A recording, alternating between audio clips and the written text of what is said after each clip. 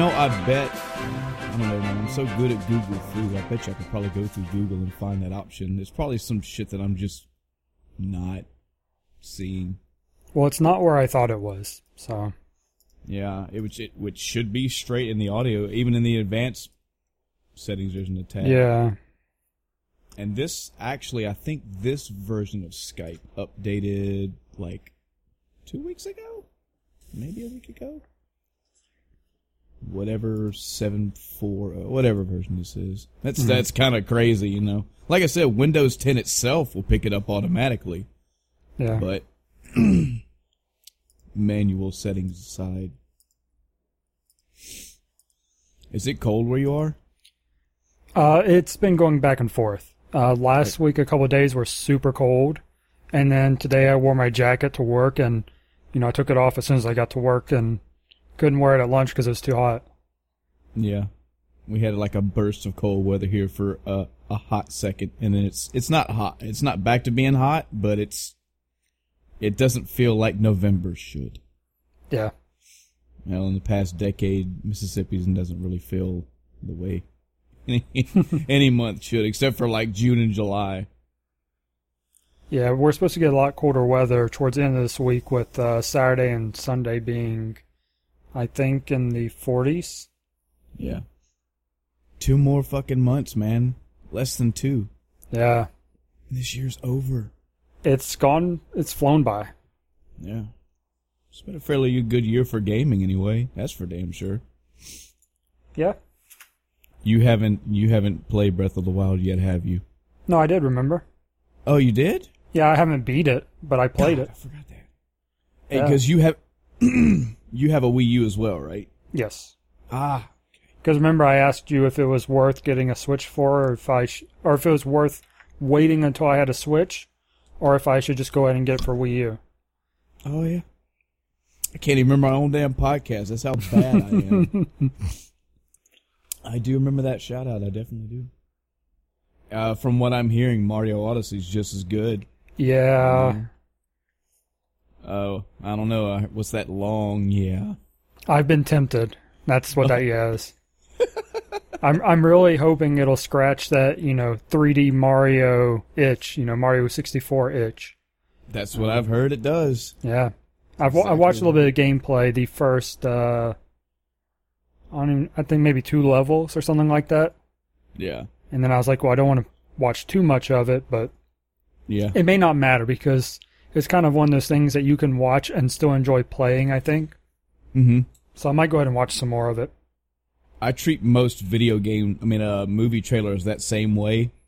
I try not to watch them, but I say that, and yet I'll watch them when they're in the theater, and I will watch them when they're interest to me. But I've been trying my best not to, because trailers fucking ruin things. And I'll see one trailer, and I'll say, okay, I've seen that. It has my interest, moving on with life. And then I'll see a second trailer. It's like, all right, well, now you're showing too much. Mm-hmm. Yeah, when you change what's in the trailer, you're exposing more of the movie. What is you know what? We need to fire off some quizzes here before we roll into this episode today. Have you seen... Oh, boy. You have... It's good. It's all good. I just want to make sure what level I'm going to get to talk about shit today. Of course, you still have not played Nier Automata, correct? Right. Okay. I'm going to need your graces to whether or not to talk about that, and if I can, whether I can spoil it or not. All right. Let me give me one quick second. You can keep talking. I'm just going to pull it up on Steam and take a look real quick. Okay. And get a gauge of what my interest in the game I think it would be. Have you seen Thor Ragnarok yet? No. God damn it, Chris! I told you, I haven't been watching movies. Damn it! Well, shit. I have to learn some new tactics on how to do a spoiler-free review of games and movies. I mean, everybody does them. It's not that hard. It's just, I want to talk about them. That's fine. That's fine. We can still roll on into it. I don't know, man. We could talk about it. I can give you my perspective of it. I'm just nervous about if I give you my perspective, it may sway a decision on your part. Nah, I'm sure I'll watch it at some point. We'll talk about it. Nier Automata, yeah, you can go ahead. I think, I don't know, I would probably play it, but I don't see it being high on my list. Okay.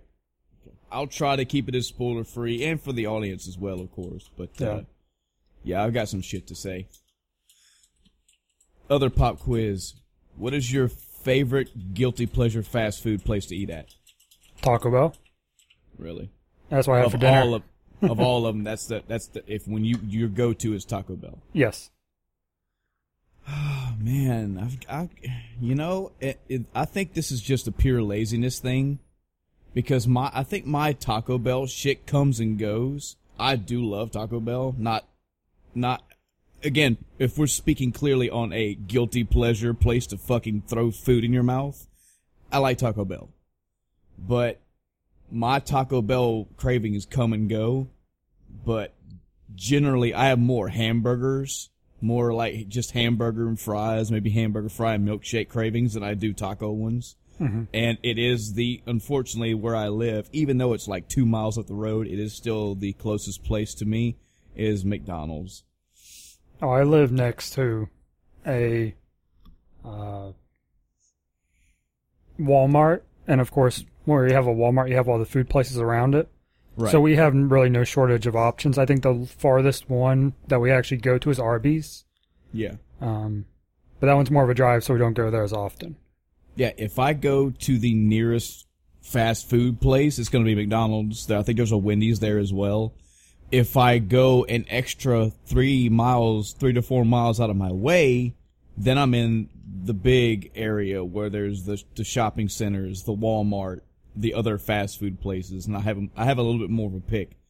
I'm just so fucking lazy. I am a home-locked son of a bitch. When I'm at home, I want to be home, and I'm like, all right, I can just go up the road, be back in 10 minutes. Yeah, I'm the same way. Once I get home, I don't want to leave until I have to go to work again.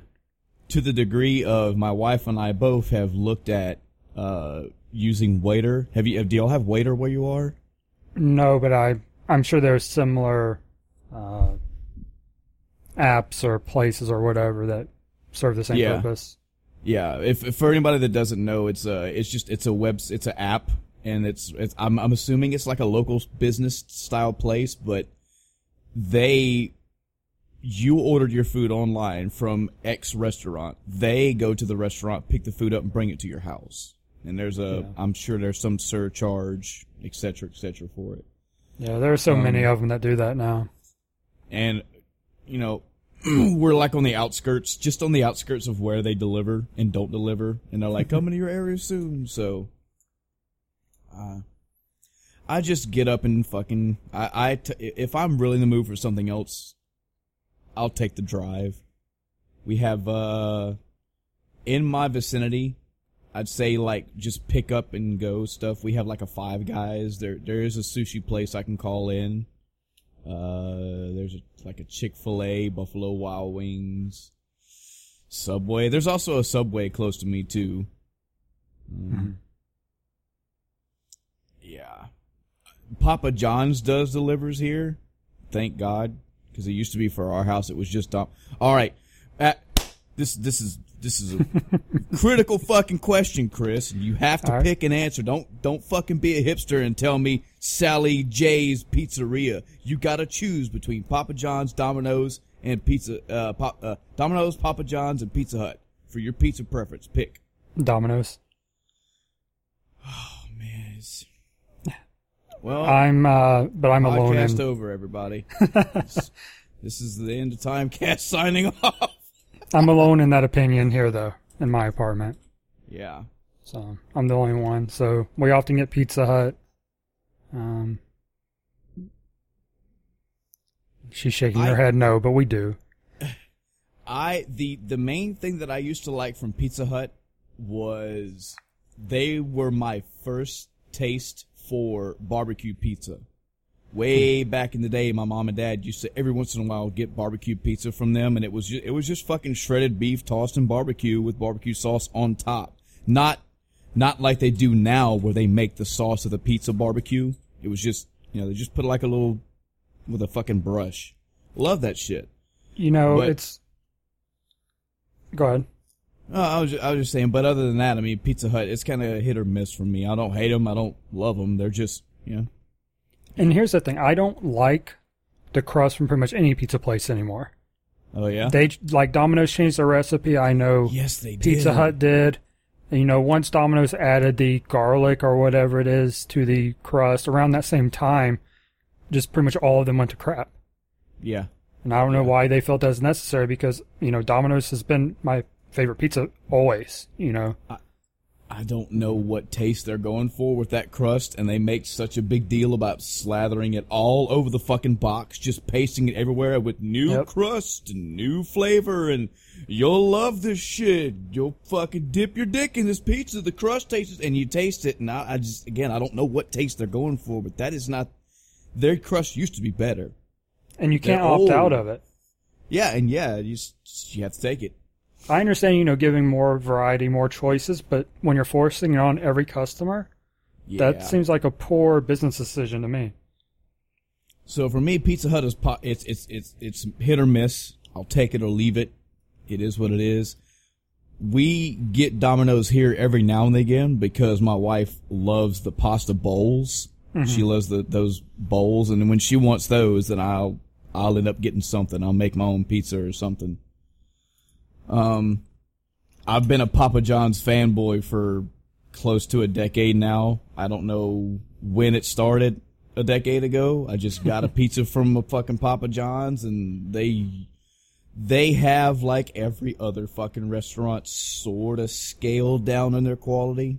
It doesn't feel like it's the same fresh cut vegetables and all that shit like it used to. Mm-hmm. But I did find something. I'm still in the process of getting my lazy ass onto Google and searching for myself. But apparently, and I hope this is not true because I don't want to lose any possible fucking donations from Papa John's, but I heard that there was apparently some controversy about them. Something to do with their employment. Like they laid off so many thousands of employees as opposed to increasing their price on their pizza or some shit. I don't know. I haven't heard anything about it. I don't pay a whole lot of attention to things like that, though. So, I mean, I don't look for it, but, like being a veteran, if I found out that fucking Taco Bell was laying off veterans specifically for whatever reason, I wouldn't support Taco Bell. Right. I don't carry a flag at all times, but I mean, when somebody puts it in my, hey, did you know that fucking Burger King, like, used to have this thing and now they're like bashing veterans online or some shit? Like, yeah. So. Anyway, moving on with life. Hello, everyone, and welcome to the end of time. I'm Michael. I'm Chris. And today we just don't give a fuck. Today we just said fuck it. We're just gonna talk about fucking Taco Bell and Pizza Hut. I hope y'all are fucking ready. Oh man. Before we get into weeks, I wanted to talk about some news that I ran across that is very interesting. I think I've asked you this before, but just in case, and it doesn't matter, I'll ask you 20 times. It's our podcast. How do you play fighting games at all? Not that much anymore, no. Right. Again, if I look at my 360 library, I probably got about 5-6 really good fighting games in it. But I'm the same way. I think it's because I grew up in that lifestyle that I didn't have people around me to compete with, that I just didn't get pushed into that mindset. To the degree of when I did find people who were tournament minded or, versus player minded with fighting games like Tekken or Street Fighter, I just get my ass kicked. So I'm a button masher. Exactly. I like fighting games. I get the appeal of them. The ones that I do have and I have played, I've enjoyed them. I love the King of Fighters franchise. I love the Tekken franchise.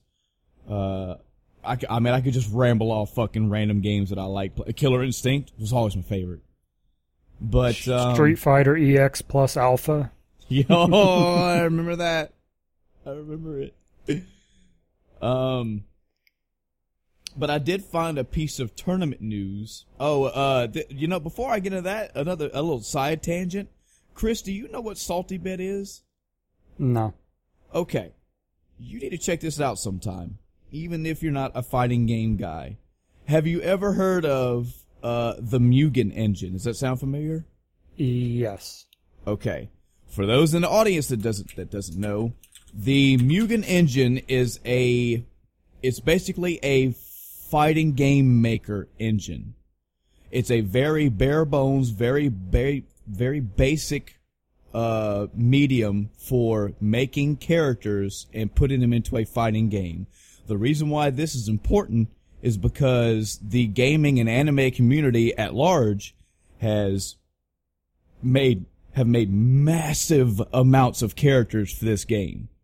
So back in the day, if you were actually playing Mugen itself, depending on what build you had, or depending on what, batch of characters for whatever version you were playing, you could see on a low level, you could see Street Fighter 2 version of Ryu versus Ultra Street Fighter 4 version in a pixelated form. You could see Guile versus fucking Reptile. You could see somebody from Tekken fighting somebody from an anime, etc. The more you bulge out, the larger the audience gets. It's very easy to just make a character from whatever the fuck you want, and as I go more to explain this, you'll understand what I mean by anything can go in this game. You just make your character. You have a subset of things you have to do. You have to animate walking left, walking right, jumping up, crouching, throwing a punch, throwing a kick. Have a animation for when you win, animation for you lose, the music that would play for different things if you wanted to, sound effects and whatnot, and so on and so forth. So they give you this build. You make a character, you put it in a Mugen, and then you just fight with it. Salty Bet takes that same frame and automates it. And it makes, if you've ever heard of the thing like Twitch Plays, where Twitch plays Pokemon, Twitch plays Dark Souls, etc., same type of mindset. The game is basically putting computer versus computer at all times. And there are thousands, maybe even hundreds of thousands by this point, of Mugen characters that they put in this game, in this engine. They're all tiered, and they're all in their little tier brackets, and it just fucking best 2 out of 3 matches for 2 random people. You can Google Salty Bet, it'll take you right to the website. You can watch matches, and it's all automated. I think there are ways that people can vote, or they can add submissions to actual matchmaking matches or exhibition matches. There's 3 modes that always run. They are the matchmaking, the tournament, and exhibitions. The tournament is just as it says. It is a tournament, depending on what rank it is. I think there's P, B, A, and S, with S and X being the top. So you'll watch a S-ranked tournament, and there will be X amount of people for the S-ranked tournament. They fight and they win, and et cetera, et cetera. The exhibitions are people have created matches that they want to see play out. And then matchmaking is the Salty Bet engine itself, pitting these characters against each other and them either moving up or moving down in rank as they win or lose. Another appeal of it is you can bet. It's fake money, but you can bet who's going to win and who's going to lose. Long story short, the mass appeal of Salty Bet is you can go to there, you can watch, and you don't know what the fuck you're gonna see. You could see, Jubei from Ninja Scroll fighting a fucking Pokemon. And then you'll see Big Bird from fucking Sesame Street fighting a actual physical Game Boy. Then you'll see, Raiden from Metal Gear Rising Revengeance fighting fucking Ronald McDonald, etc., etc., etc. If somebody has made a character and submitted it to Mugen, and Mugen or Salty Bet, and Salty Bet takes it in, they add it to the roster. They are up to their, I think, 7th roster update, which added another like 750 something characters on top of the who knows how many thousand they had before that. Yeah, right now it's Raphael versus Goku. Ah, you see? That's the shit that you'll see. You can spectate it. You can log in and get like fake money. You can bet. This thing is addicting for me. It is if you have a gambling, I'll tell you right now, if you are a person in my audience, or our audience, sorry, and you have a gambling problem, this is where you need to go, because you can just blow your fucking gambling wad on this thing. It's very addicting on the gambling side, and it's fake money, so you're not losing anything. You're not winning anything, but you're not losing anything. You're just trying to bet on who's going to win. Yeah, I figured when I saw someone with a $250,000 bet, I was like, okay, this is fake money. Yeah. I love Salty Bet, man. To the degree I've told my wife on several occasions that we need to upgrade our internet to where we don't have to worry about a cap, and I'm going to get a third TV in this room, and I'm just going to have Salty Bet running 24/7. I forget how I even got on the tangent of Salty Bet, but I imagine it was to deal with tournaments. I don't follow tournaments except for Salty Bet, but I do. I will admit, every now and again, I'll go to YouTube and look up different like Evo tournaments. I'm a passive fan of looking up like the top 32 players of an Evo tournament, the top 8 players. I don't get nearly as excited for those tournaments as I do, say, Games Done Quick, which we could talk about at some point. Yeah. But I can get a kick out of it. I can watch it. I can watch a fucking Killer Instinct tournament and fucking root somebody on when I know what I'm looking at. The reason why I'm bringing up tournaments and shit at all is because if you don't know, the newest fighting game addition to the Marvel vs. Capcom series came out this year. Marvel vs. Capcom Infinite. Good game. Always, well, the series is good. I haven't played Infinite because it's new and who the fuck am I going to play it against? They have a tournament going on. I believe it's called the Marvel Battle for the Stones. That's what it's called. So it's a real game, real tournament going on. I don't know when the actual like match itself is being played, the actual cup. Yeah. But the reason why I'm even bringing this up is because they are doing something for this tournament that is fucking awesome. This is something that needs to be emulated by every other tournament if they can find a fucking way to do it. So, Chris, have you ever played a Marvel vs. Capcom game? Yes. Okay, so you know that back in the day, like the original Marvel vs. Capcom, they had Infinity Stones. That was one of the draws to it. That was one of the gimmicks of the game itself. You had, and in general, I know you know what an Infinity Stone is. But in Marvel vs. Capcom Infinite, you do have stones that let you do different things during the match. They give different power-ups or different match incentives. I'm not sure what they are because, again, I've done little to research this game.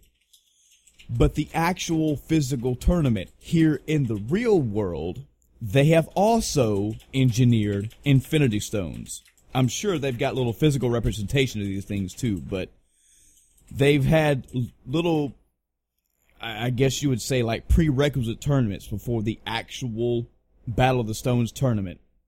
And in all of these tournaments, the winners have been able to win these stones.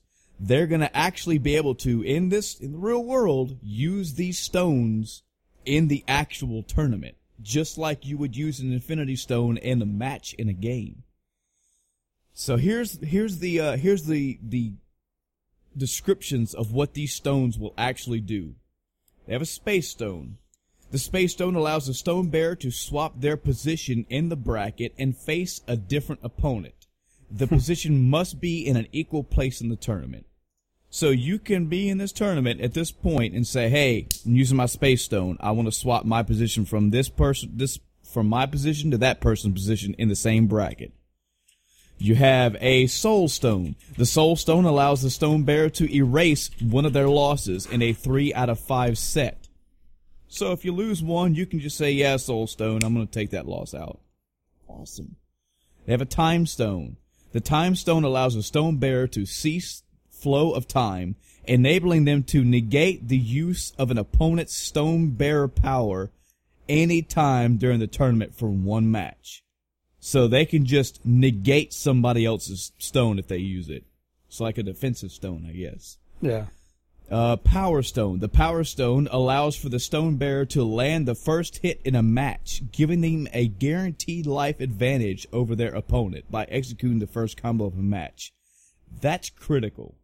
Oh, yeah. Because if me and you are in a fighting match, and I am guaranteed the first hit, could be a fucking high punch, could be a fireball, it could be the first punch in a 27 hit combo. If you can't give a answer to my first hit, if you can't get out of my first hit or get out of my combo, that's a win. I mean, that's a severe advantage. Especially at that level of gameplay. Exactly. The Mind Stone allows the stone bearer to control their opponent's mind by choosing both of their characters and Infinity Stone. Again, another crucial one. If all I know to play is fucking Dante, Jedha, and Thanos, and then you pull this stone, you're like, well, you're playing Ryu, fucking Nemesis, and Chris Redfield. Have fun with that. Oh, and you get to use another stone that you don't know how to use. That's crazy. To pick somebody else's characters in the tournament? Holy shit.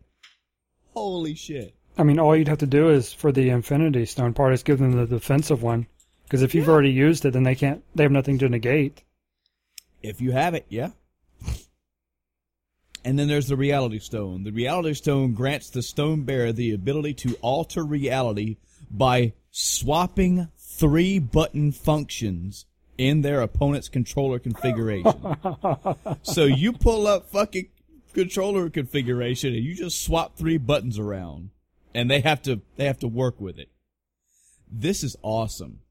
This is fucking interesting. This is more to the basic, hey, it's just a tournament for money. Awesome. Awesome. I hope more tournaments do shit like this. Very, very interesting.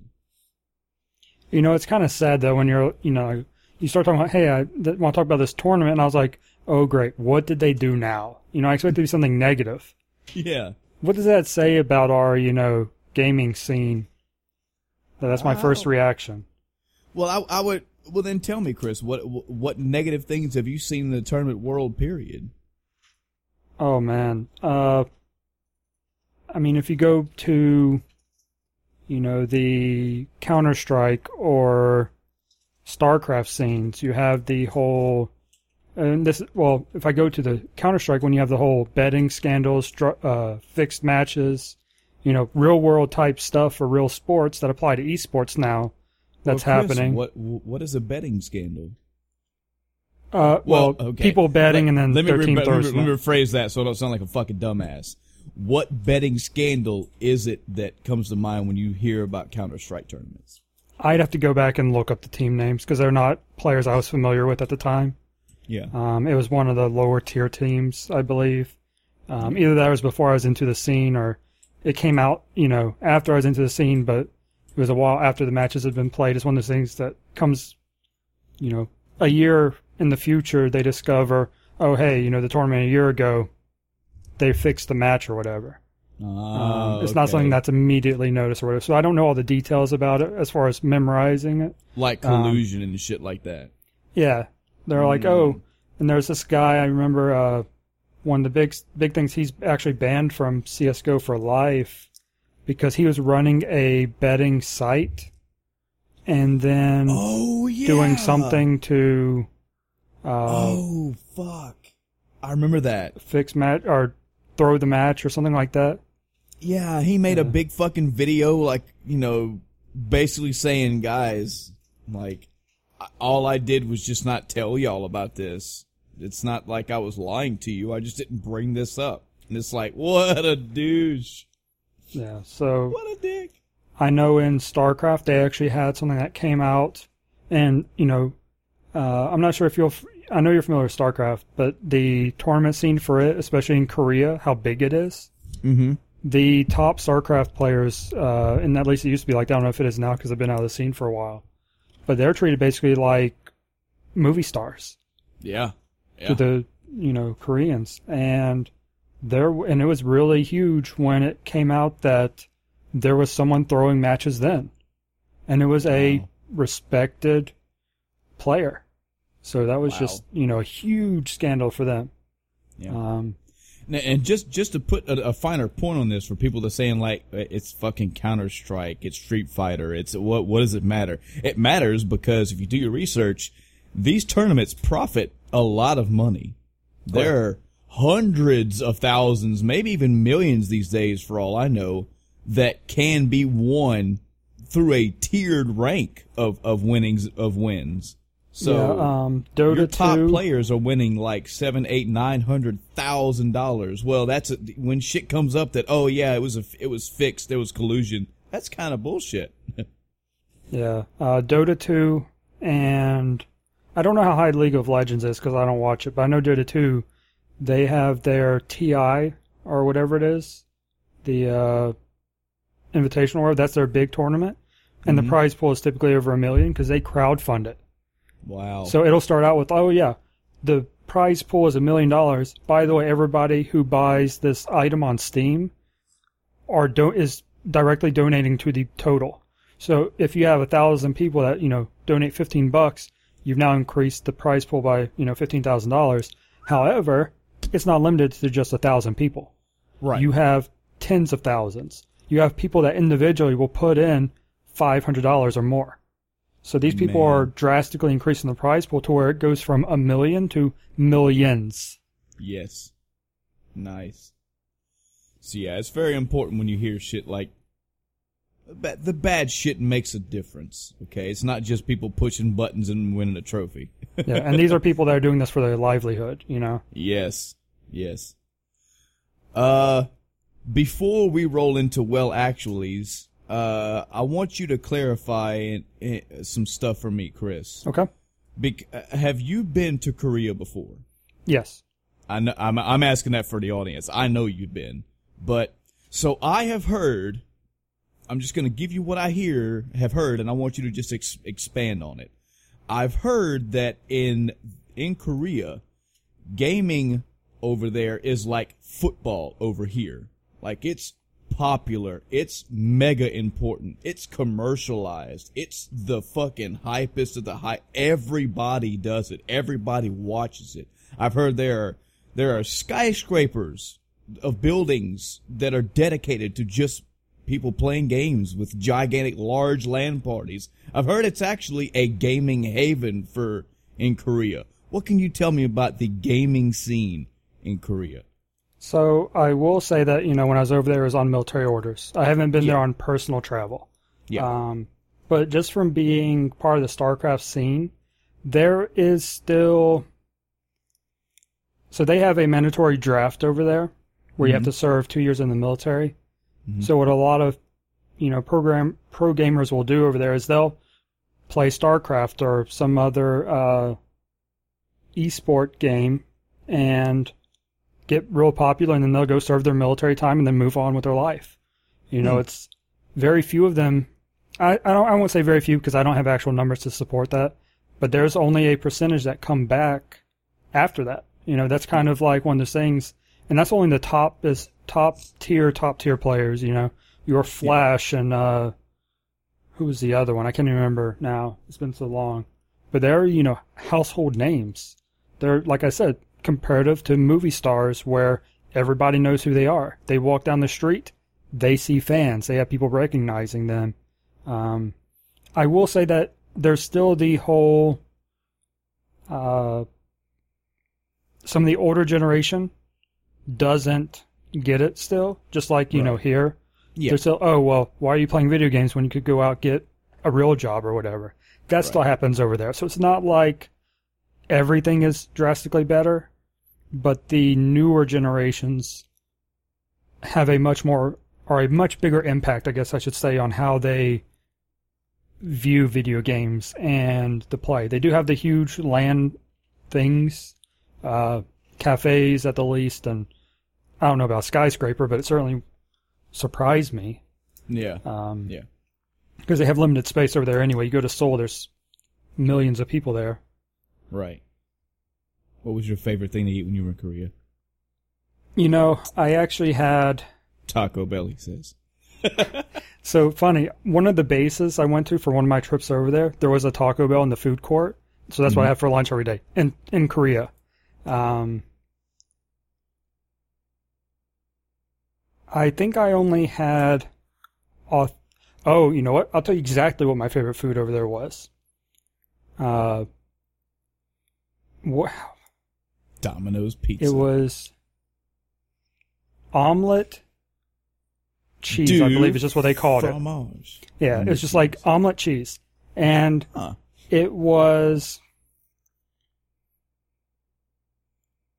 I believe, if I'm not mistaken, not getting two things confused, it was a type of ramen that had egg on it and cheese, obviously.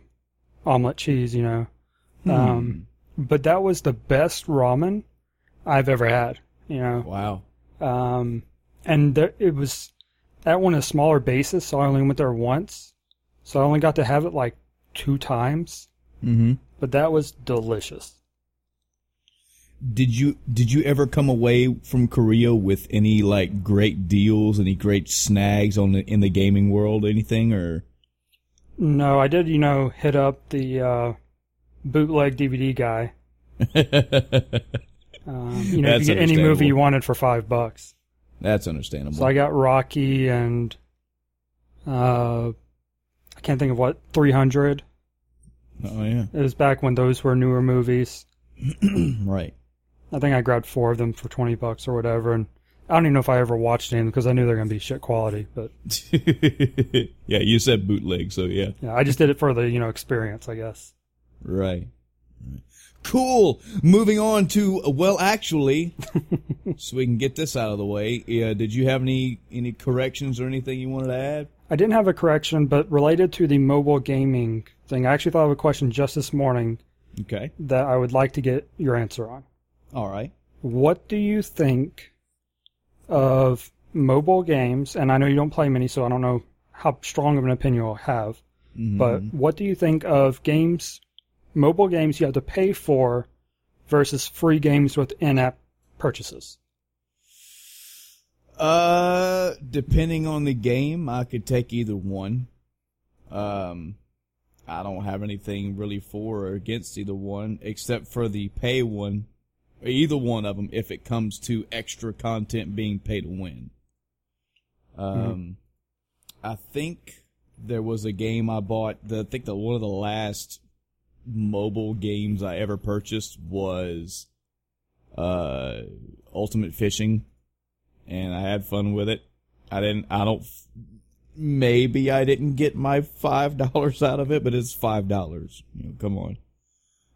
That was because I just didn't finish it. There's more to do, but I mean, again, it's back to the same thing, man. I just don't play them. Yeah. I will say that if a app is free, if an app is a paid app, I would have more preference and more desire to play it if it has a free demo. You know, you'll see a lot of apps where they have, you know, it'll be 2 apps for the same game, and one will specifically say demo. I'm not a big fan. I mean, we don't always have that luxury. We have lived a life where we haven't always had that luxury, but being able to demo a game is important.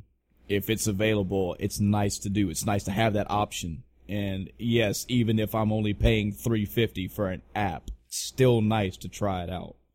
You know, money will add up if I'm getting headstrong into the app market and I go pay $3.50 for this app, play it for an hour. I don't like it. Pay $4 for this app, 2 minutes. Yep, nope, not what I thought it was at all. Of course, there's marketing. There's fucking research you can do. You can read about it. Maybe you can go read a review about it. Maybe you can go find a YouTube video review about it. I don't know, but now as far as a free game, I haven't had too many free apps that have ever been like an issue. You know, where it's like, yeah, well, you can see why this game's free. It's fucking garbage. I hope this is giving you a good enough answer. Yeah. And it's, you know, an interesting question because, you know, you have, well, I could do in-app purchases for this game to make my money, or I could, and, you know, that's kind of a risk because how many people are going to actually buy the in-app stuff, which means, you know, you have to make it worth and whatnot. Or you could just charge for the game, and then you have a guaranteed price for everyone that plays, but how many people are going to pay for the app when there's so many free ones out there? Right. So it's kind of a, you know, business decision these app makers have to make on, you know, how they want to go. Yeah. Yeah.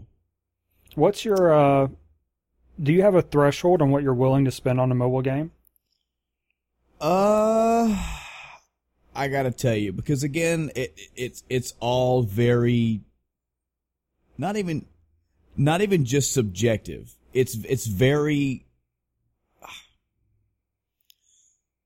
what would make me even get a mobile game is very loose. Mm-hmm. If that makes any sense. So, I personally have not gone so far into this mobile gaming scene to go research a ton of games and see if one, the phone that I have, or two, the top of the line phone can, or three, if the game itself can give me what I get from a console or PC standpoint. I'm sure they exist and I'm sure they're trying so fucking hard to get there. But if those games ever came around, if it got to a point where I could, and again, this is bypassing the whole entire controller argument that I made, if they ever came to a point where it's like, yeah, we've got, let me just shit out a game here. The Breath of the Wild 2 sequel. Nintendo sold their rights to other companies and it's coming out for the iPhone X2. I mean, maybe. But again, we're jumping through too many hoops to get this shit done. Yeah. I would say if I went on my phone right the fuck now and just look through and just browse and look through a top 20 list of games and found a game that I would be interested in.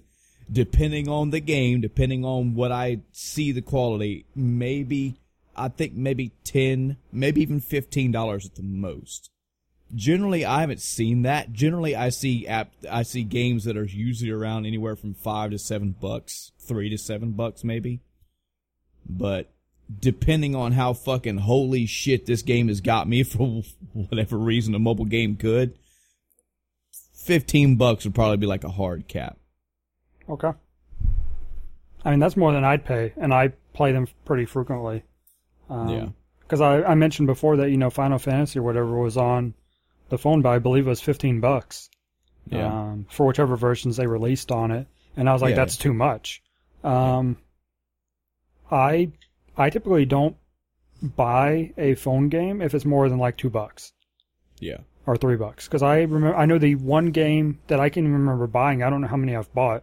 It may just be the one. The rest of my mobile gaming money has been on in-app purchases.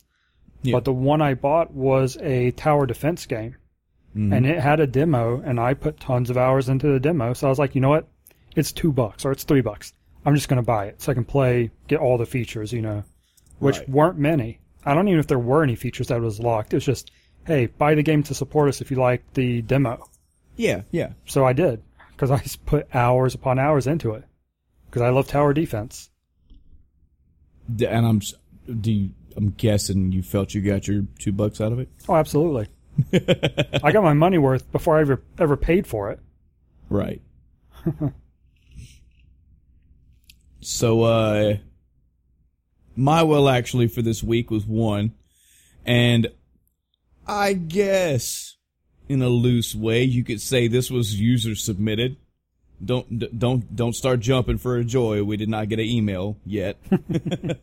This one was actually proposed to me by my wife, that who is an avid listener to the podcast, because half the time she's here with me.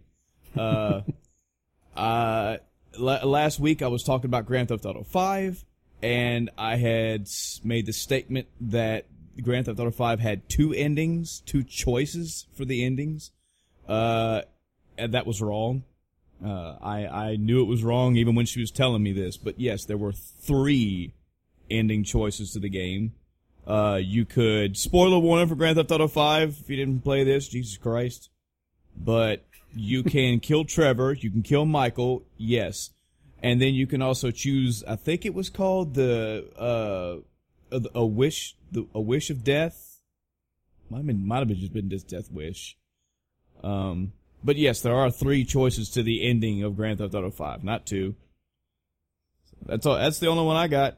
Everything else I said was completely true, completely factual, nothing was wrong. So I know everything. All right, what have you been up to this last week, Chris? The audience is fucking feverish to know. No, I'm sure. So the 2 big things in my past week were, 1, Assassin's Creed Origins. I have now beat the game. To put into perspective, last week when we, did the cast, I was 21 hours in, and I was 49% complete. So now I'm at 43 hours in, and 82% complete. I had mentioned that the percentage probably didn't scale for everything that's in the game, and that was absolutely correct. Wow. The story is a huge part of the percentage, and then all the side stuff is, the rest. Go ahead. First off, congratulations for beating the game, but second off, did the story pay off for you? I need to know that. I enjoyed the last, third of the story more than the first 2/3. Okay. By the end of it, I was like, this is a good story. It was a good ending, and I was happy with the overall game at that point. Okay. Sorry to interrupt you. I needed to know that. Nope. Yeah. So, okay. Talking about the percentages. On Friday, I didn't stream it, and I just went around getting all the Eagle points and whatnot, just to have all the map unfogged, because you have the Fog of War, so I could see all the places I need to go, all the side quests I had available to me, etc. Right. And doing all that, net just got me 1%, but that took me hours to do. I spent 4 hours running from place to place to do it, and it got me 1%. That tells you. Yeah, that tells you. Yeah. But I'm at 82%, and probably 75 of that is story. Mm-hmm. I still have tons of side quests to do. I have no shortage of side quests. So I'm working on those now to get up to my 100% of the game. I am going to 100% it. I'm enjoying it enough to do that. There were a couple other things I wanted to mention, good and bad. Before you get to the good and bad, let me ask another question. Mm-hmm. As far as you, I'm not saying if the mass audience will agree, but in your opinion, are the side quests interesting?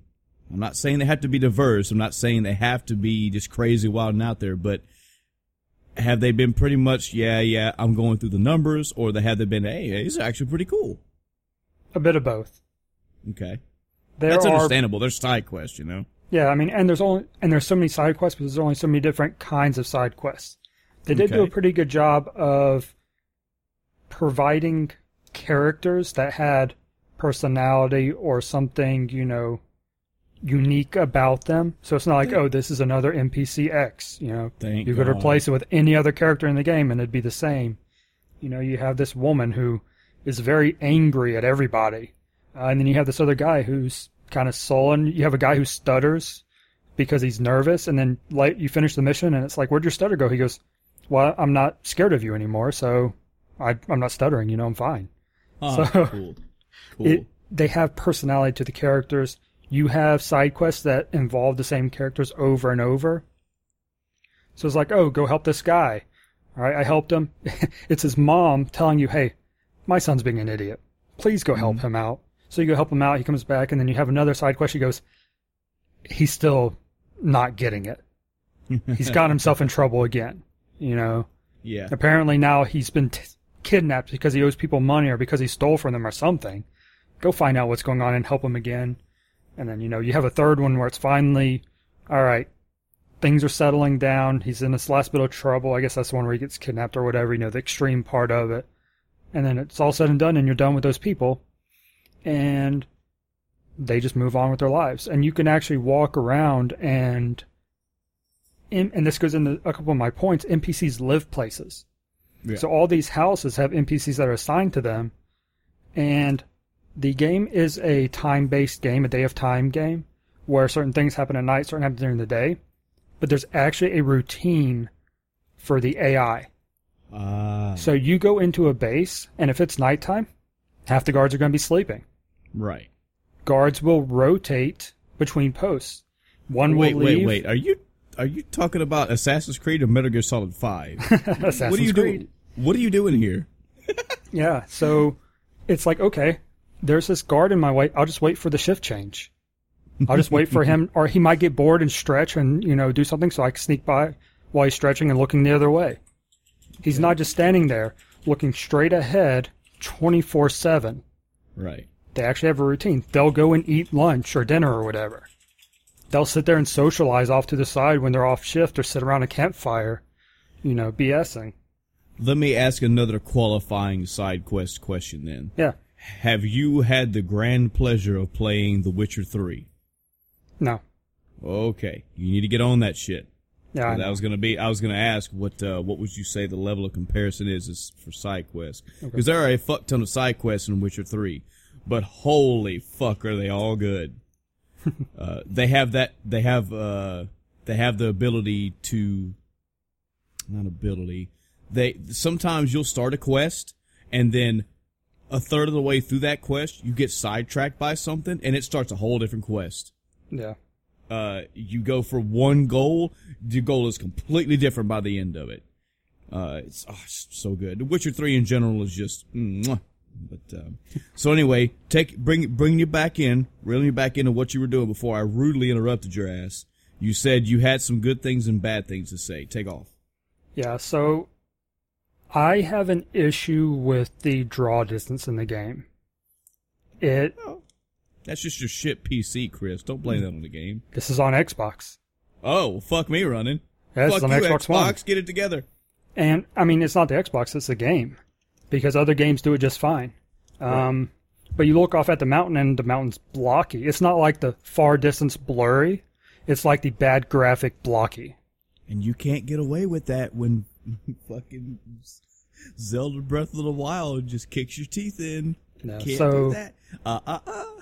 And there's actually some FPS drop on console, which is ridiculous too. Where I've actually had the game, and I guess it's at loading points is what's happening, but I've had it completely stop a couple times, and I thought the app was crashing, because that's happened a couple times, but, you know, that's pretty standard for any game at this point in time, and it's not that often. It's been like 2 times total the app has completely quit on me. Yeah. But I've had, I think, 3 other times where everything just stopped in-game. NPC stopped, I'd be in midair, and I'd just freeze. Wow. The whole world would freeze. And then it would just pick up and carry on where it was going. It wouldn't do that fast forward thing, you know, try and catch up. It would just resume what it was doing.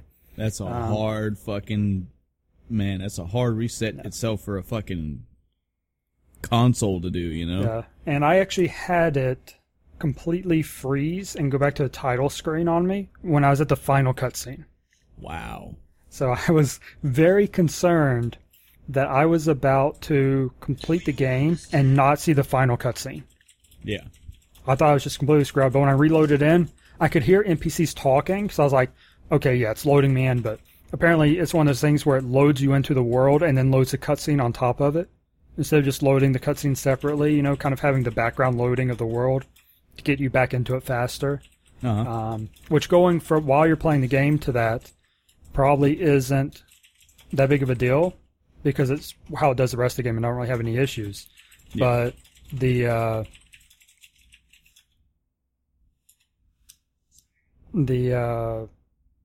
going from the title screen into a cutscene took forever. So I had no faith in it again that I was going to actually continue playing.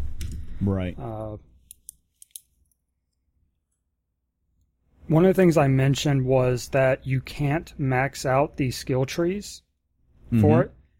I don't know what the actual cap is because you get points from things other than the levels. Yeah. I've had at least one side quest give me a point, and there is a side objective. They're called hermit locations, where you just go and take a seat at 5 places around the world or around the map, and each one of them give you a skill point. So I'm not sure what the actual threshold is for how much of it can you fill out, but I've already done more than I expected. Right. So as I go through the side quests, I'm hoping I get enough to actually fill it completely out, which would be great. Yeah. One thing I like about the game is that when you are on your mount, which is a horse or camel, it will, and horses are faster than camels, go figure. Of course. Yeah. Which, I actually read a review, I think it was on Forbes from one of their gaming guys. He actually was upset that the camel was slower because he actually wanted to ride the camel because that's something new. You know, you can ride horses in lots of games. Yeah. But he wanted to ride the camel, but he's like, it's slower, so why would I do that when I'm trying to get from point A to point B? But when you're on the mount, you can actually tell it to follow the road, and it will auto-run. Which is pretty cool because there are some pretty far distances. But it will only follow the roads. It won't go upstairs. It won't go downstairs. I had my horse jump to its own death Saturday. It didn't kill me, but it killed the horse. It almost killed me, which is probably the only reason it happened. It probably won't do it if it will kill the player. But because I would take only 3/4 of my health in damage, it did it, and then the horse just fell over dead from the impact. Audience, correct me if I'm wrong, but this sounds to me like something that was ripped straight off of Witcher 3. I'm only saying that because it's the first time that I encountered it, but that's the way the horse riding goes in Witcher 3. You can ride a horse wherever the fuck you want to, provided you can get that horse to that point or to the point, you can go. But the minute that you're galloping through a field and you hit a road and you veer onto the road, you can let it go and it'll follow the road all the way. And same thing, it won't go through certain areas, but it'll follow the road all the way until you make a choice to divert off the road or make a choice to divert to another road, like in a split or something. It's very handy.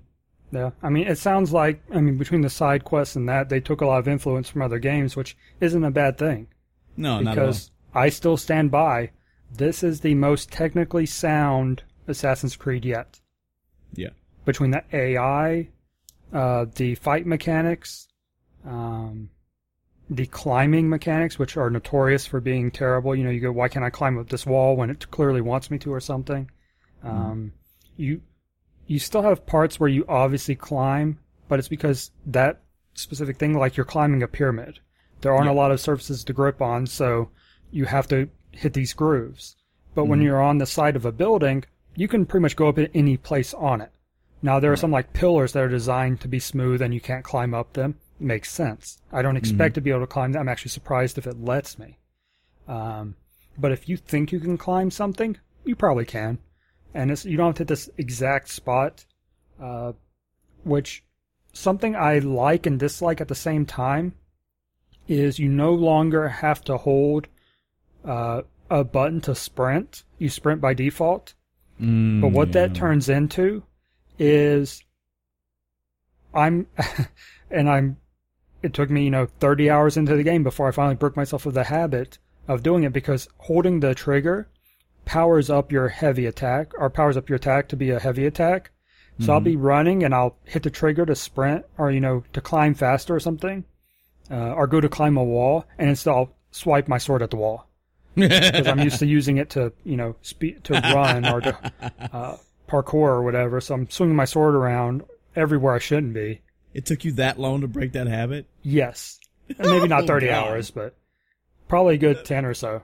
Yeah. Still, wow. Yeah. Like I said, the story got a lot better near the end.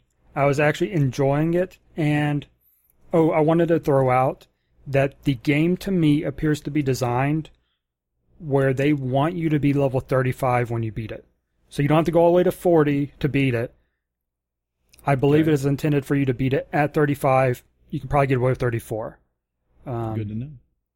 So, do you think, are you at a point where you could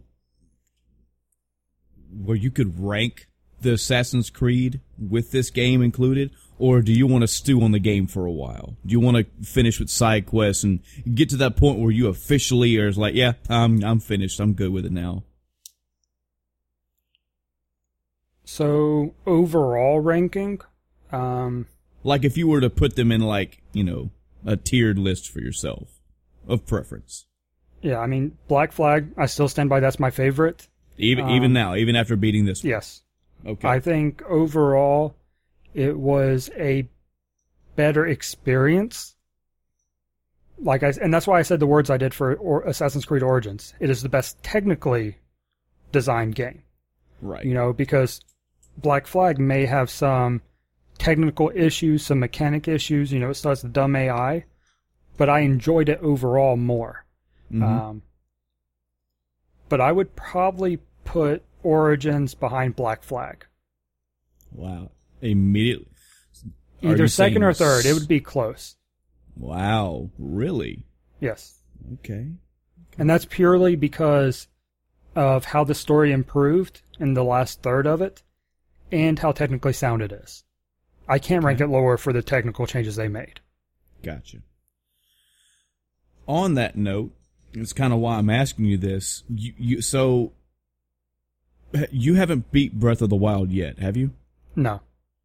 Have you? How many dungeons have you done? Like not shrines, dungeons, the official Guardians. I beat them all. Yeah. Okay, I can get that out of my chest then. I'm asking you this because many episodes back when I was playing Breath of the Wild, potential spoilers for Breath of the Wild, I guess, maybe. I had told everybody that the game was a fucking 9.5. It was fighting. It was barely a 9.5, but it was a 9.5. And I said that I'm still waiting. I wanted to, 1, wait until I beat the game, and then 2, take time away from it. I want to distance myself from the game, breathe away from it, not think about it, give it its own fucking time to just roll around in my brain and settle down. I still stand by my 9.5. Given how fucking great that game is, it's rightfully earned. And as far as me ranking the Zeldas, I still personally have Ocarina of Time as my number 1, and then Link to the Past is my number 2. And every time I have to tell people that, I have to say, you gotta understand, those two are way the fuck up in the heavens, side by side, if you were looking at them from any angle, as in 1 and 2. It's not like Ocarina of Time is just a fucking 11 out of 11. Oh, and Link to the Past is like a 7. It's just the next one down for me. No. Those two fight each other in my mind for which one is better. Where would I put Breath of the Wild in the entirety of the Legend series? I would put it at number 3. I would put it at number 3. And here's why. Both Ocarina of Time and Link to the Past have awesome dungeons. The dungeons are a core of those games. There are many in each of those games. They all have their own feel. They all have their own style. They all have their own special weapon you get and then have to use it both in the area and on a boss, give or take. The way that you get to those are pretty cool, but the way you get to the Guardian dungeons are also cool, so I can't fault them for that. But, and this is where the spoiler territory comes in, so last fucking warning, Breath of the Wild, spoiler warning here, okay? The dungeons in Breath of the Wild were serviceable, slightly cool, but serviceable. How to get to them and the quest line up to them, unlocking them or getting them to stop or getting them accessible, had no problem with any of them. Thought they were all cool. They were short. Everything in that game is gonna feel short when you've put 300 fucking hours into it. Yeah.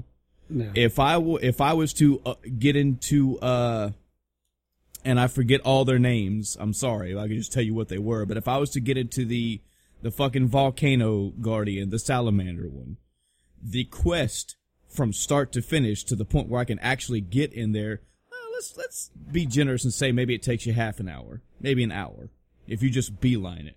That's a small number compared to you spending 300 hours in the game. Okay? But that little quest line for all of those, I enjoyed. I had a good time with them. Once I actually got into the dungeons, yes, they all had their own different things you had to do. For the flying one, you had to tilt the thing left or right. For the elephant, you had to fucking move the nozzle up and down to move the water, which really you only had to do that a couple times. Yeah. I get that there were different things you had to do in the dungeons, and the differences were okay. But they felt the same. The dungeons felt almost the same. Not exactly the same, not recycled. I think the interiors, of course, the actual physical interiors were all designed differently. But, number one, there were only 4.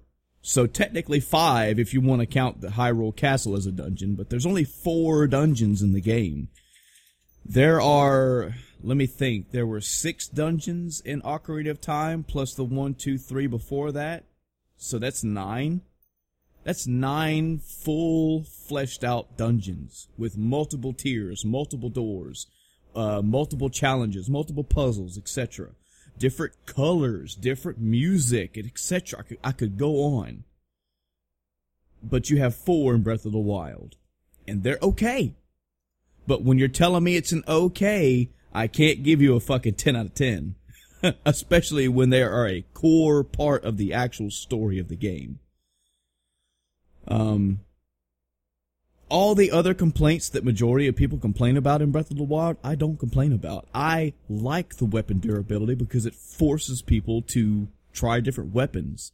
And you're going to get to a point where the weapon durability isn't going to matter because you're going to know where to go to get what the fuck you need when you need it. It's just not going to be a problem. I don't care that there are 900 Korok seeds because I got like 300 or 400 and I didn't need any more. But for a completionist perspective, that's right up their alley. That's more shit for them to do. The 120 shrines, all those felt different. I do agree that the music could have been different, I like the way they handled the shrines. I get what they were going for.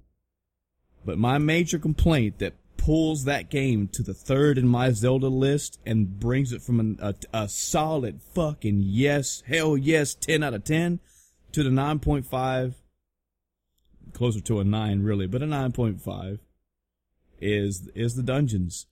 I hope and I pray that the next Zelda game, whatever it'll be, whether it's Breath of the Wild 2 or what the fuck ever it is, they take the dungeons back to what they used to be. Because I like that.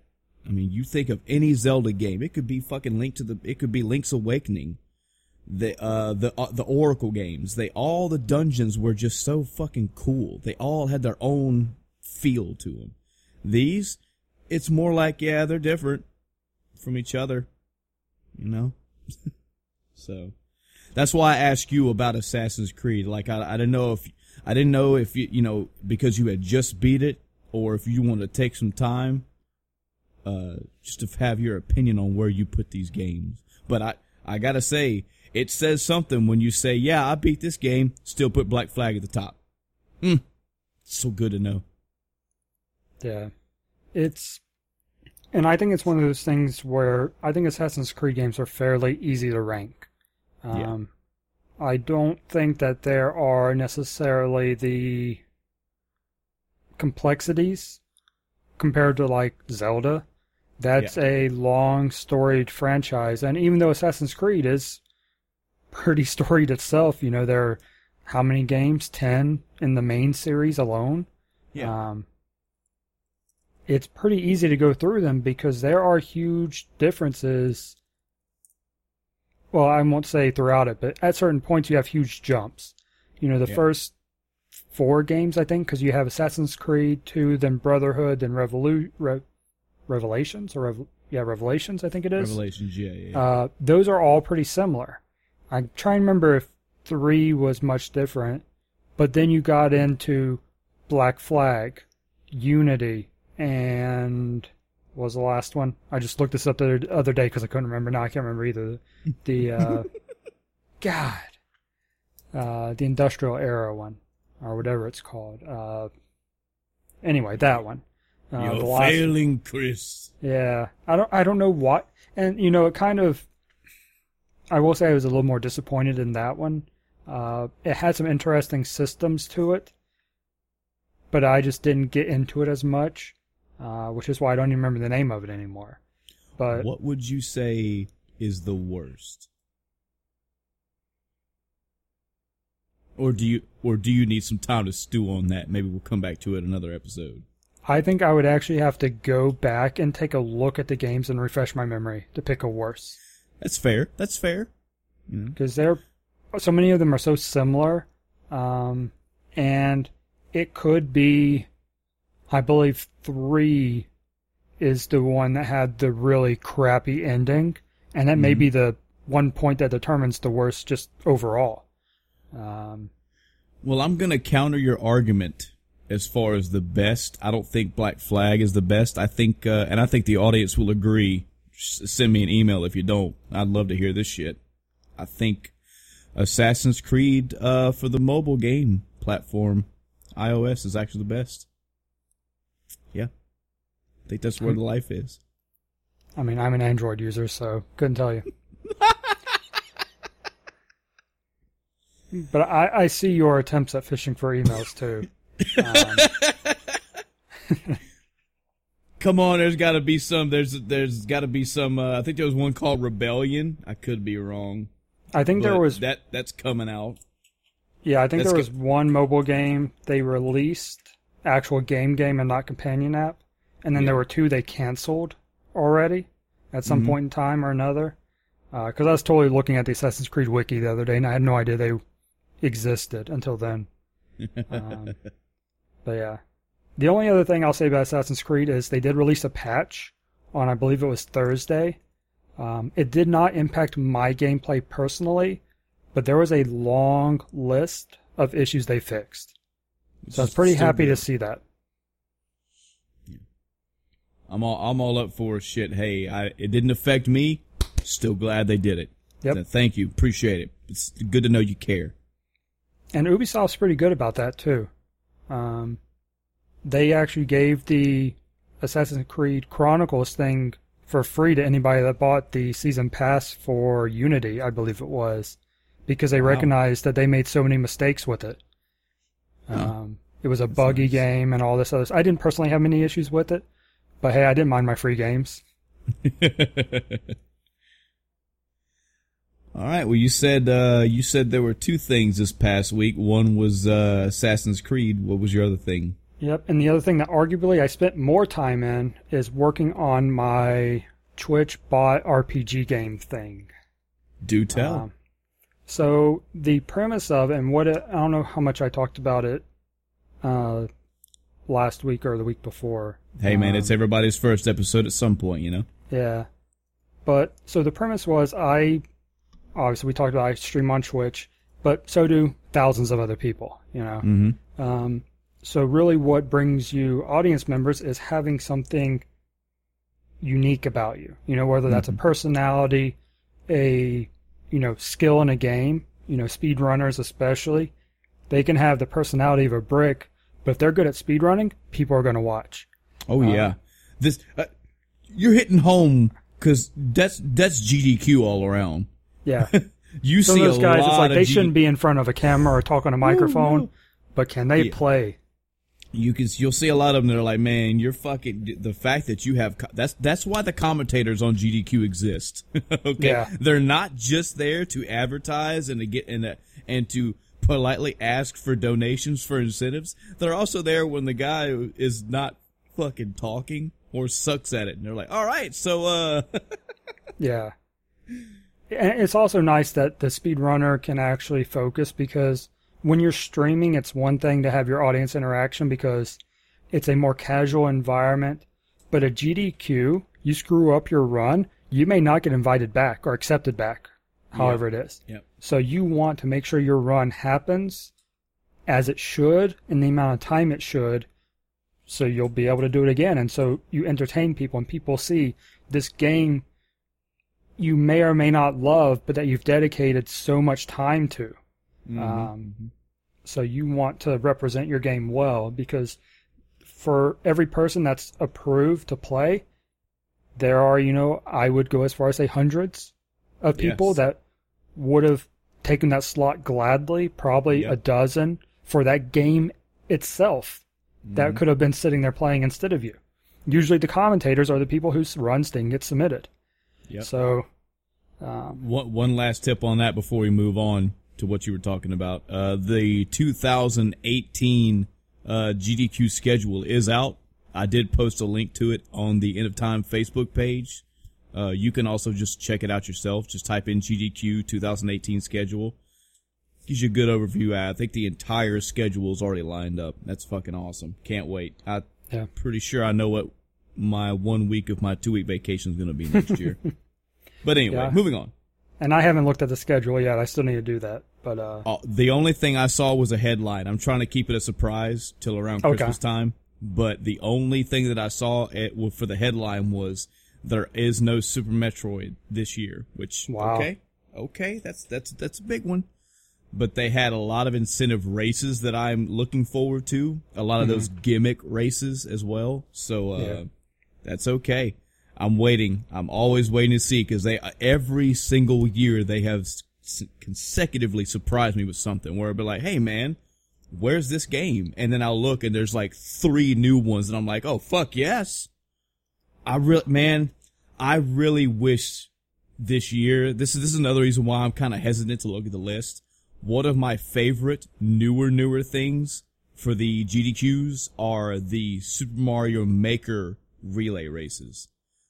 If you haven't checked those out, those are probably the best things to come out of GDQ. There are a lot of runners that have their own awesome fucking great personalities. There are a lot of just general games. Like when I see Mega Man games, I want to watch them. But when I tell people about GDQ now, I guide them to that. You look up Super Mario Maker relay runs. I think there was one in 2015 and 16, I believe. There may be only 2 of them, but they are fucking great. They have 2 teams of 4 players. The race is usually blind, and it's Mario made it's creator made levels.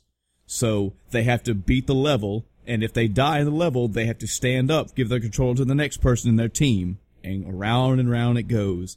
I'm telling you right now, Chris, that is my fucking Super Bowl right there. That is me. You want to talk about these fucking football and baseball and basketball nerds that sit around and watch fucking football and go, yeah, Tom Brady made a touchdown.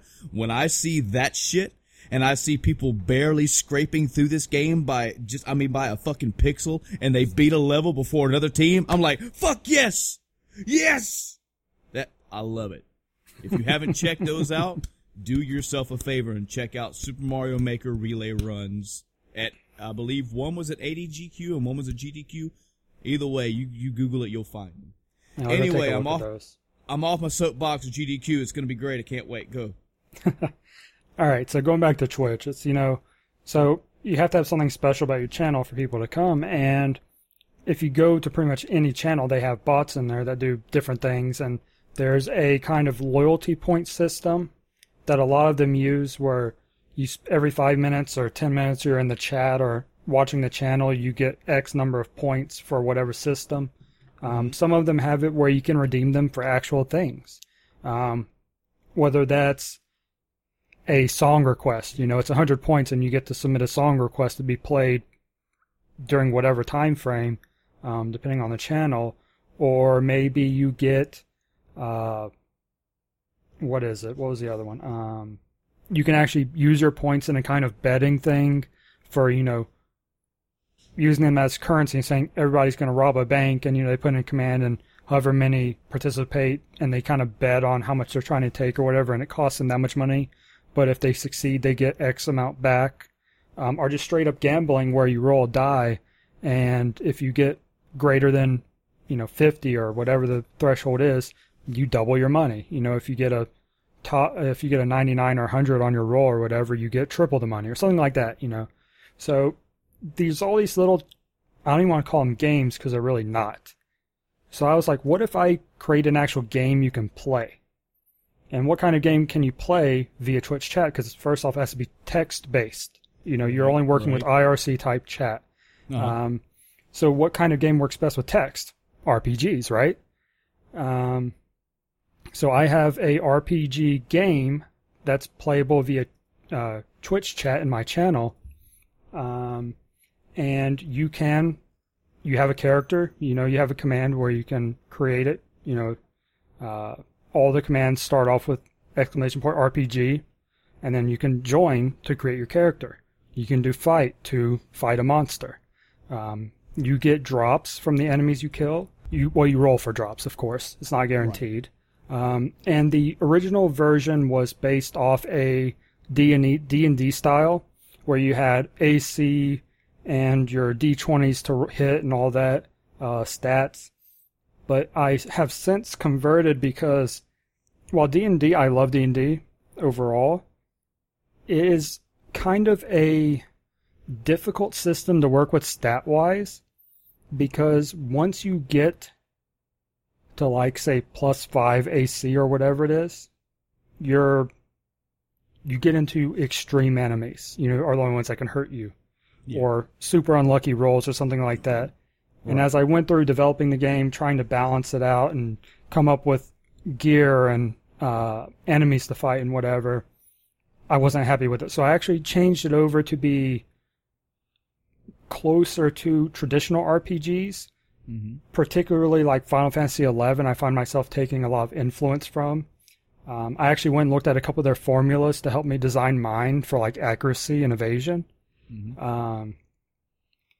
As you level, you earn skill points, and you can put them in an attribute. Whether that's physical attack, physical defense, your hit points. When you level, you also get a random roll for hit points, +2, I think I have it set to. So you can get anywhere from 3 hit points when you level to 8. So you have that little bit of randomness in there. But you also have skill points you can put in, so if your hit points suck because you keep rolling bad, you can help boost them up. You have, like I said, gear you can buy. There are shop commands that actually let you buy gear like you're at an item shop, in the game. And those are just things I've, currently implemented. I have enemies up to level 10 right now, and equipment to support up to level 10. So a couple of weeks ago, I was at the level 5 threshold, and I had 12 enemies in the game total. I have since increased the threshold to 10, but I have enough enemies created to support up to at least level 100. Let's scale this back even further. Yeah. So, to give an example for people that haven't went to the website or haven't went to the Twitch channel and seen, what are we talking? This is a game you can see on. No, you said it's a text based, correct? Yes. Okay, so it's all text based. Is the story generated by you? Is it automatically generated? Or the quests automatically generated? So, it's not a true RPG yet. This is just this isn't even an alpha version. I call it kind of the alpha, but it's really not even to what I call an alpha yet. Right. What you currently can do is fight monsters and level and buy and equip armor and weapons and stuff. I have a list of like 30 features I'm working on implementing. And I haven't even touched the story yet because I want the underlying system to be there. I want the mechanics to be fleshed out before I even worry about that. I do have thoughts already about, a quest line or a mission line or both. You have the main missions and then you get into boss fights, raid bosses where everybody in chat can participate. This big long list of things I haven't even begun to implement because I'm still just trying to get the enemies out and the equipment in place. How involved would a Twitch viewer have to be in this to play the game? What I mean is, do you think you're going to run into the problem where people are going to be coming in just to play that game, or is it even like that? I hope I have that problem. I guess, at the end of the day, there could be less things to worry about. But. Yeah, I'm absolutely okay with that. But so the way it works is there are timers that limit how often you can do things, which is pretty typical for any kind of game, where you're fighting things. You go out to the world, you are trying to farm enemies, you have to heal. So I have, a formula that determines how long you have to wait to heal after a fight. And the minimum time you have to wait is a minute, which isn't a long time when you think about it. And the maximum, for the regular fight, the maximum is 5, but I have what I call horde fights, where you can fight up to 5 enemies in one go, has a maximum of 10. Yeah. So if you're able to kill 3 enemies, it then becomes worth your time to do the horde fights instead. I actually did have the horde fights set to cap at 99, but before I implemented the level up to 10 mobs, or I guess I should say 6 through 10 mobs, I was like level 7 already from all my kills, and I did 71 kills on the horde fight before they'd managed to take me down. Wow. Because I was one-shotting them all. So I toned it back because I earned, 710 experience from that one command. Right. So I dialed it back a bit, adjusted the minimum and maximums. You now gain more per fight minimum. Because if you fight something the same level as you or below, and win, you're guaranteed to get 20 experience, and every level they are above you, you get an additional 10, I believe it is. Maybe 20. I'd have to go back and check where I updated in the formula. So early on, it's pretty easy to level. As it goes up, you have to rely more on the horde fights, fighting multiple enemies at once to be able to level your character. And one of the things I have on my near to-do list is actually potentially crafting. So you can start crafting stuff, and with crafting comes gathering. So that will give you an alternate way to level. I haven't decided if it's on its own timer or not yet or anything like that, but you'll have experience for your crafting skills, experience for your gathering skills, and that will also work towards your player level. Right. So I'm trying to give a lot of variety in how you can play the game, because like I mentioned on 11, I was level 99 cooking before I had a 75 white mage, which that shows that's the type of gamer I am. I like crafting in games. And that's the way those games are. They're catered to. It's no different than having a first-person shooter game where somebody wants to play just a support class. They could give 2 shits in the fuck about their DPS. They are no, when you need me in that fight, I'm getting my job done. I will be the best support class out there. Same way in MMOs. Somebody wants to be a crafter. They want to be the best fucking alchemist in Final Fantasy XIV. There you go. That's how they want to play. So I want to add that variety mainly for my own, interest too, because it's kind of funny how, I've been working on developing this game, but I already enjoy playing it. I will spend time. I'm supposed to be sitting there developing it. I'll just do my fights. You play in your own game? Yeah. So it's got that grind feel to it already where I want to keep going. It's like, all right, I have to wait 5 minutes, or currently for a horde fight, it takes me 4 minutes on average to heal. So I'm like, all right, I'll wait 4 minutes, and then, it's time. Put in the command to do the next fight. But I will say the hardest part about this is balance. Like I was saying, I have, all these enemies going up to level 100. I actually have 183 enemies, or 185 enemies ready for the game. I only have like 20 implemented because I have to balance every enemy before I put it in. Yeah. Appropriate for the level based on stats and what you can potentially put into stats, into gear, and then into other features I haven't even implemented, like killer stats, which come into play similar to Final Fantasy XI has traits like Lizard Killer for Beastmaster or whatever, so against lizards to do more damage. So I'm going to implement this system where as you kill a type of enemy, you do more damage against them. So after killing, 10 lizards, you do more damage to lizards from then on. You get killed by a lizard, it can knock your tier down if you get killed by enough. So it's something you have to actively manage and keep up, but it's a semi-permanent boost to damage. Right.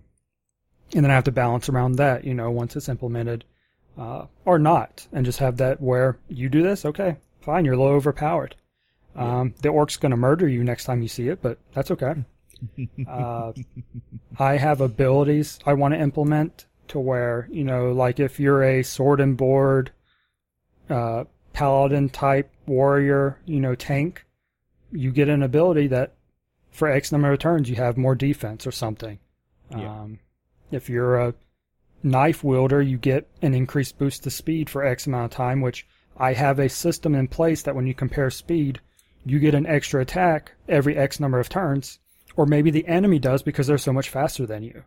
So that speed is a huge factor in the game, because that determines, if the enemy can kill you in 10 turns, but you need 15 turns to kill them, if you can double attack, I think it's like at that point every 3 rounds, get an extra attack in, you might win. Yeah. And not depend on a crit or them missing you or something like that. You just are so much faster that you help offset that DPS, and man, is balancing that hard. I bet. But you're muscling through it, though. Yeah, and I'm doing it in C#, learning as I go. I have a little... Go ahead. I have a little programming experience as far as C goes, but most of my experience with JavaScript and other web-based programming. But going to C#, so many things are different. It's funny, I think I was talking today about arrays. And I don't know how much you know about programming, but in JavaScript, arrays are pretty simple. It's just a group of values. Think of a CSV file for Excel. It's like multiple columns, and just whatever in those columns are in those columns. Right, and you just access them, 0, 1, 2, 3, whatever number they are in position, you reference them. Mm-hmm. Arrays in C# are totally different things. I don't even use arrays in my program. I use data tables instead, or something, like that. Because it's so much less complex. It's been a certain really in-depth learning experience, so to speak. Well, I'm sure you'll keep at it, and I'm sure it'll be awesome. And I'm sure that when you're playing Destiny 7, people will not care two shits about Destiny. They'll be in this RPG.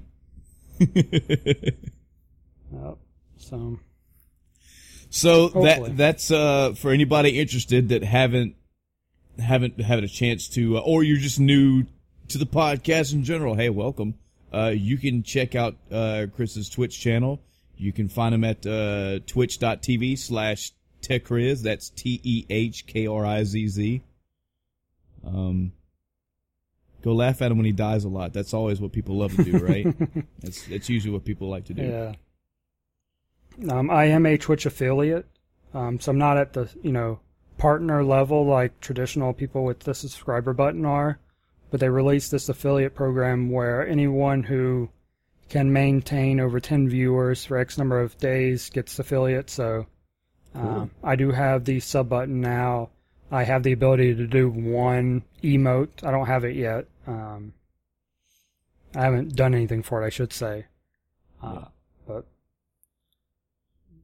Our cousin is my only sub right now.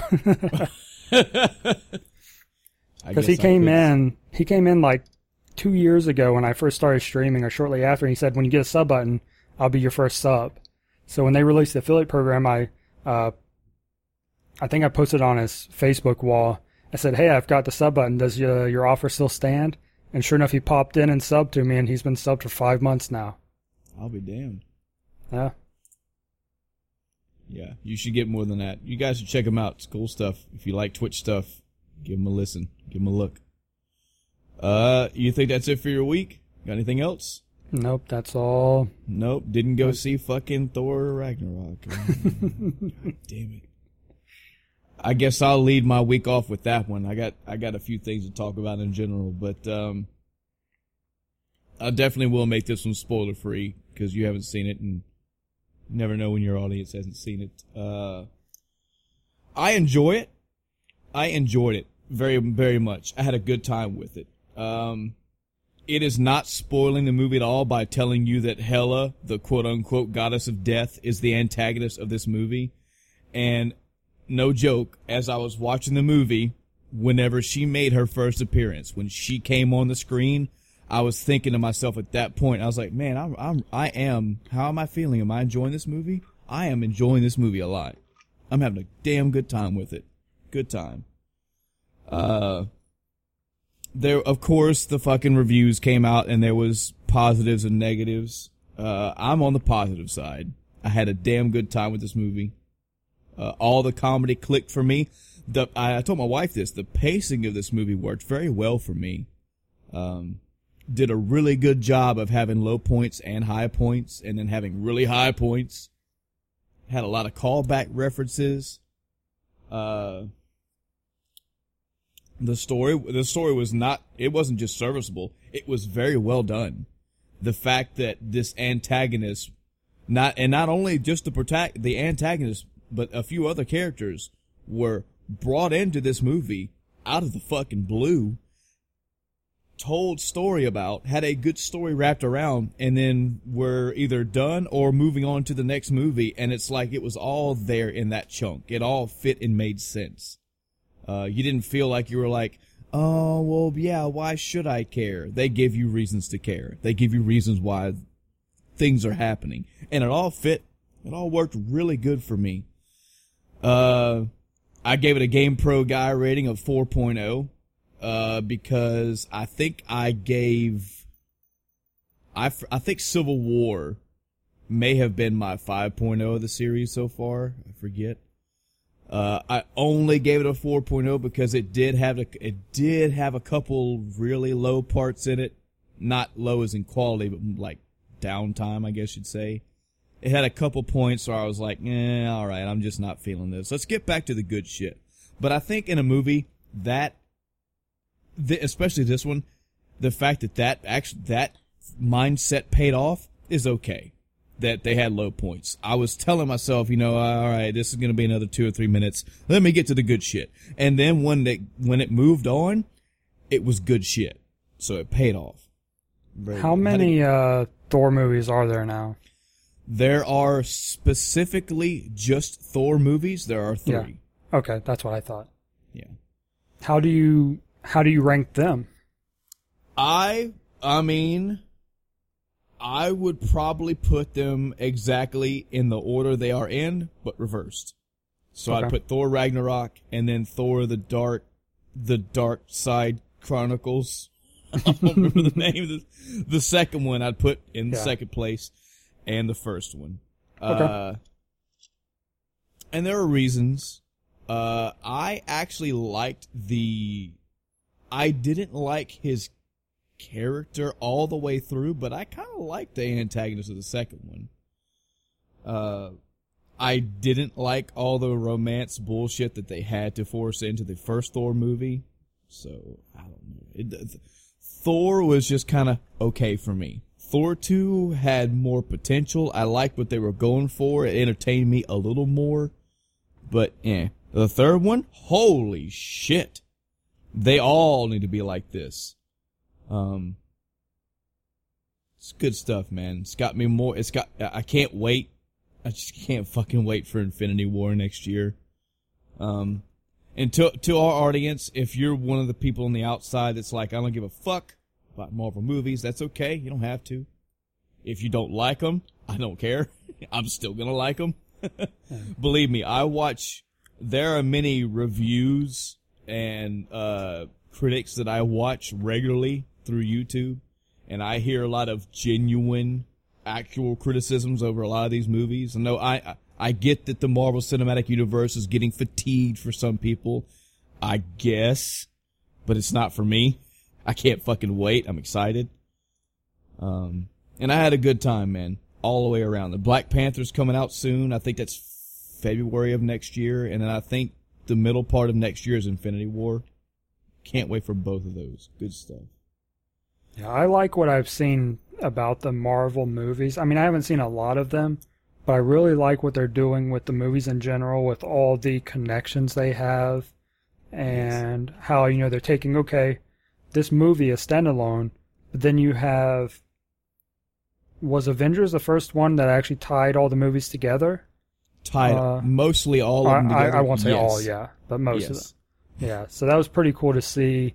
And then even after that movie, you have the other movies, I believe, and some of them where it takes place after the Avengers. I believe Captain America, one of the movies is before that, and then the other one's after, or something like that. Yep. So that's pretty awesome to see. They're handling it really well with tying the Marvel Universe, movieverse all together. And I've said this now, and see, this is another aspect. We're probably going to go off on a tangent here, but that's okay. It's our fucking podcast, right, Chris? We can do what the fuck we want. Yep. I am not the world's largest Marvel fan. Not saying I don't like them. I'm saying that I'm not a, Marvel expert. I didn't read 4 different runs of X-Men. I don't know all the names of all the arcs. I don't know all the tertiary characters out there, etc. You get what I'm saying. If Chris was to ask me the inner workings of Chrono Trigger, we could have a Chrono Trigger talk for probably a good hour and a half, 2 hours. You ask me about Marvel, there's going to come to a point where you're going to be like, all right, well, you didn't read this. You don't know about this. You're vaguely from me. I'm just not that great at it. But I do love comics, and I do love the Marvel comics, and I do love X-Men, et cetera, et cetera. There are a couple, actually there's one now, but there's a couple YouTube channels that I will give a direct shout out to because they have enhanced my comic knowledge. One is Variant Comics. Mainly I twig to him because he has a lot of history of. The big one that I watch all the time is Comic Pop. Now, this is where I've gotten most of my later year comic knowledge from.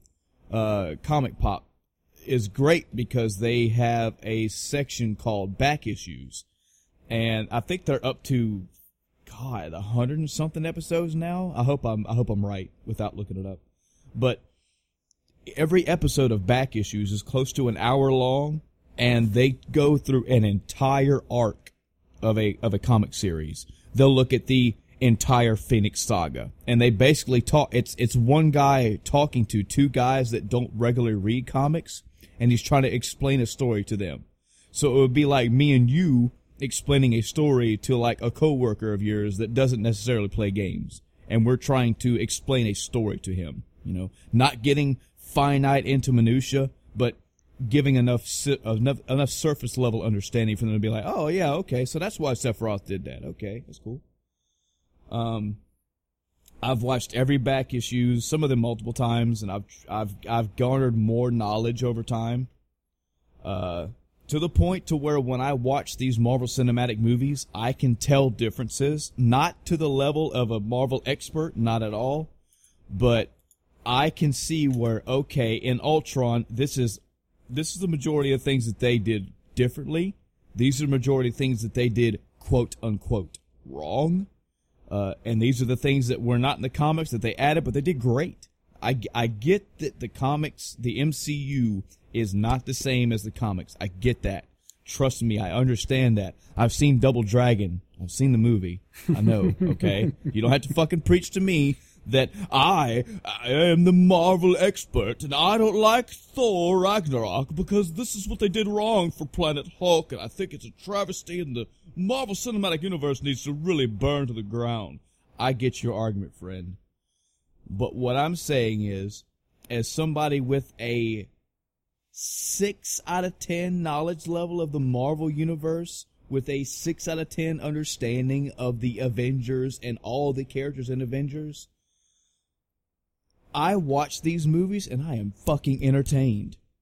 I enjoy them. They are entertaining. I have a good time with them. I enjoy the storyline. I enjoy the action. I enjoy the comedy. I enjoy all the tie-ins. I enjoy all the interlacing and interweaving of all the stories. I have a damn good time. The reason why I'm saying this, and I know Chris will agree, we do not have this in the gaming world today. We do not. We do not have the MCU equivalent of movies for video games. Not a fucking one has come across. Silent Hill came pretty close to being a great video game movie. And Mortal Kombat, while not directly tying into all the shit correctly, still was an entertaining video game movie. Yep. But we do not have this renaissance for the gaming industry. And I hate that. We're going to have an episode in the future. It's coming. Guys and gals, don't worry. And I'm going to fucking blow my top about this subject. Stay tuned, because it's coming. But one of the things that I will repeat again, and I don't give a fuck how many times I repeat it in my own podcast, I wait for the day. I cannot fucking wait for the goddamn day where the Hollywood industry has a company or two, or however many it takes, and we have the MCU equivalent, but it's for video games. I don't care what franchise it is. I would love for it to be a franchise that I know. You know, I would, if they do a Final Fantasy series, again, there's many reasons why they can't, but just saying, I would hope that it would be something like that. But we don't have it yet. But if you are a comic fan to some degree, and hell, even if you're not, you don't have to be a fucking comic fan. These movies are engineered to entertain. And they do them in varying degrees of good to great to excellent. So, I have a good time with them. You should do your homework, Chris. You should get up on this shit and watch all these movies, man. I'll have to go through Netflix and see what movies are on there just so I have something to talk about, I guess. Because I know Netflix has a lot of them. So they even have a chronology of what all, I mean, if you wanted to know like a timeline order of what takes place. I actually did that when I was watching Arrow and The Shield and stuff like that, and parts of The Flash. I started that one as well because they were getting, I knew they would cross. So I actually had I probably still have it bookmarked of the Netflix/movie chronology of, okay, this is going from, and this included the Avengers and Thor and everything else, you know, Captain America, because parts of them come into play in The Shield, and in Arrow when it crosses over with Flash, and then I don't remember how much, if it actually directly impacted with Shield, but it impacted with something else, so it's, you know, part of the same timeline or whatever.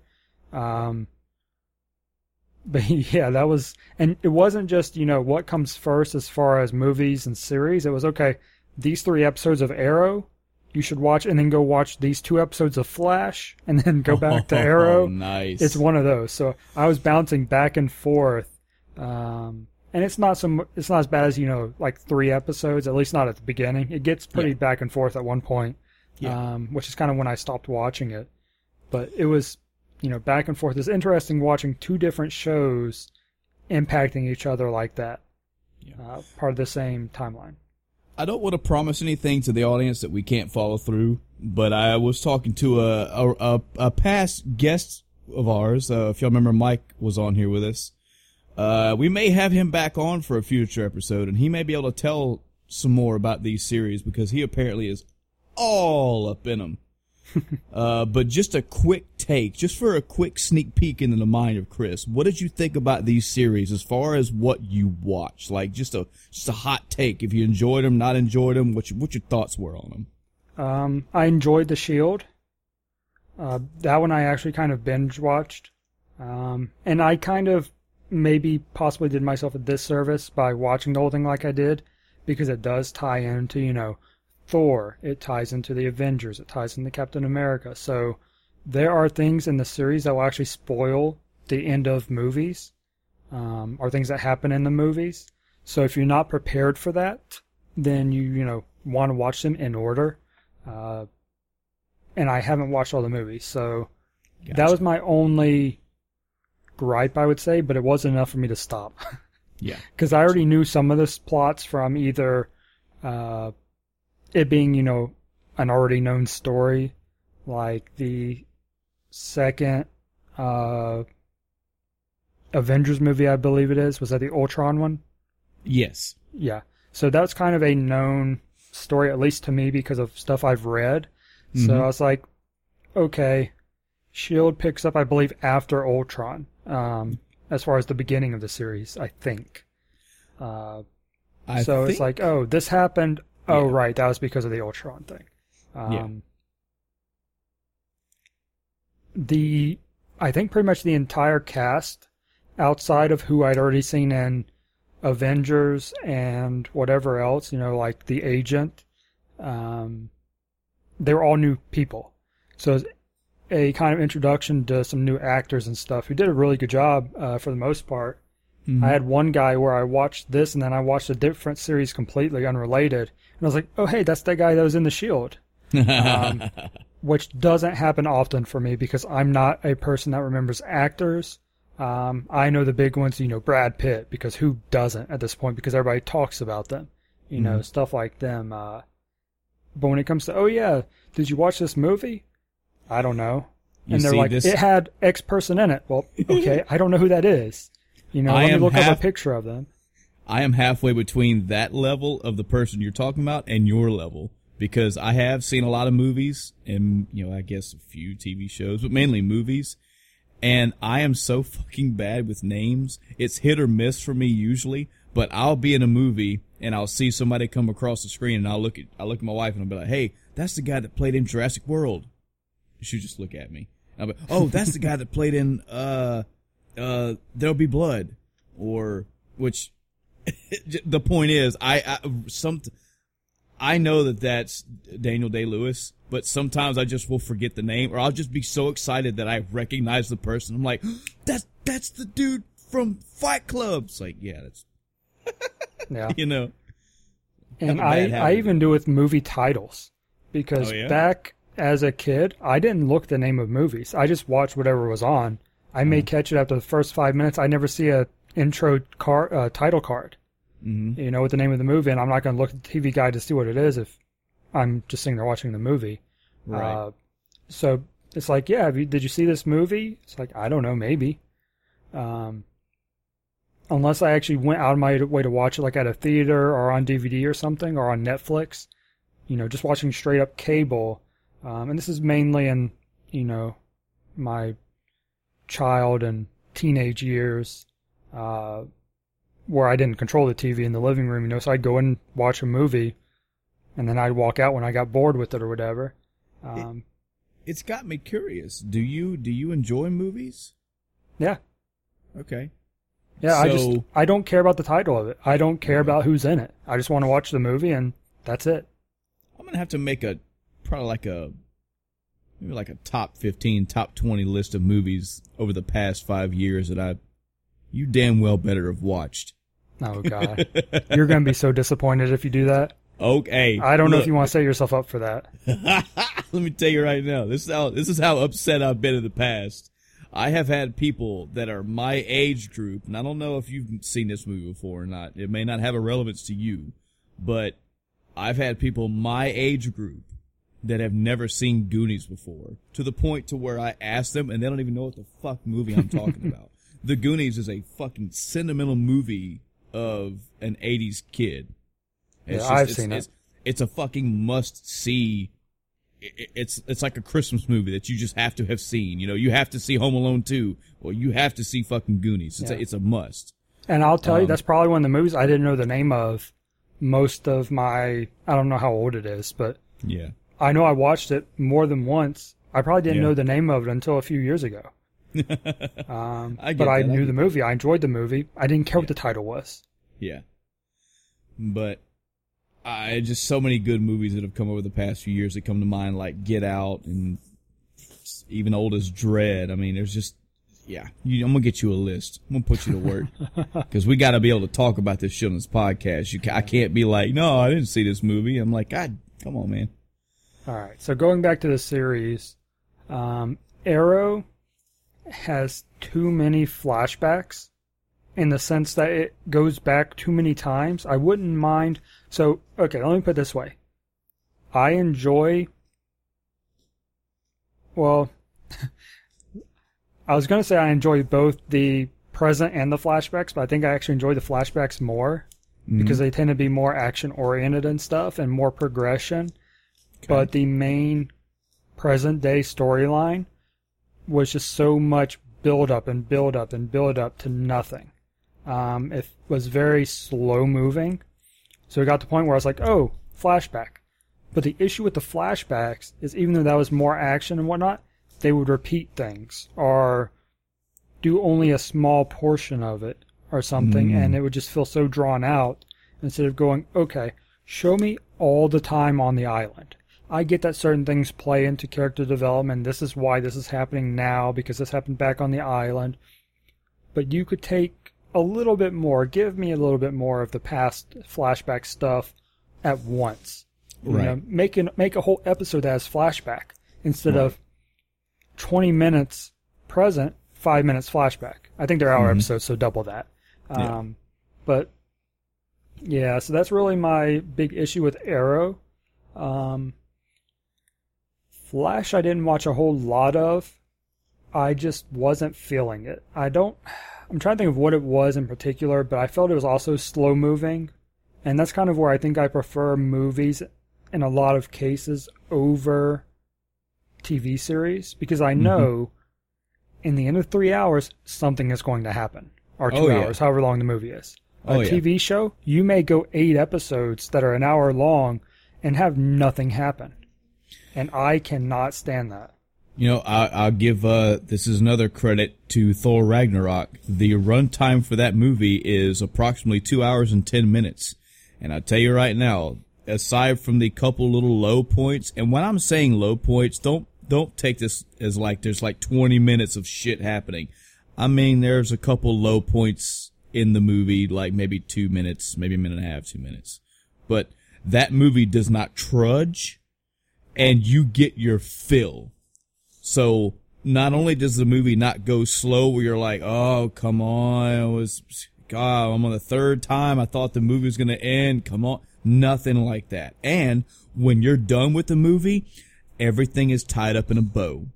So you're not like, oh man, I really, really wanted you're always going to want to see more of Hulk smashing.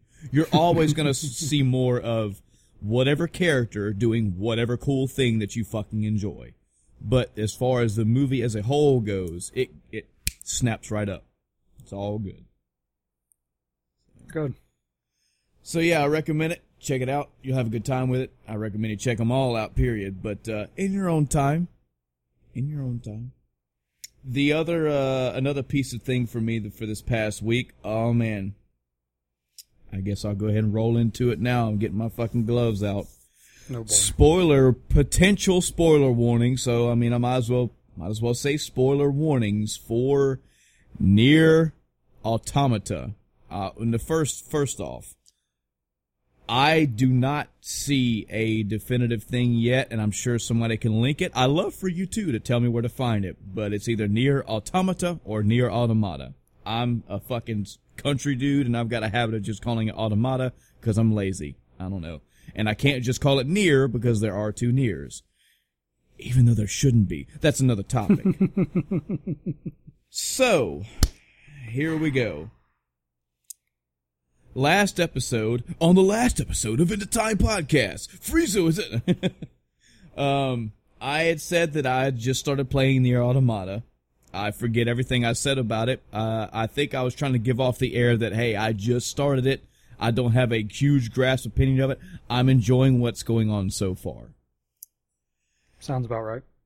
I Oh man, I'm fairly shooting myself in the foot by even talking about this fucking game like this, but I'm gonna fucking do it anyway because I still have points.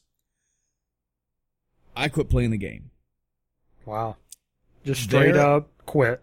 There are, at least from what my research has shown me, and there may be more, who knows, but there are 5 separate scenarios in this game.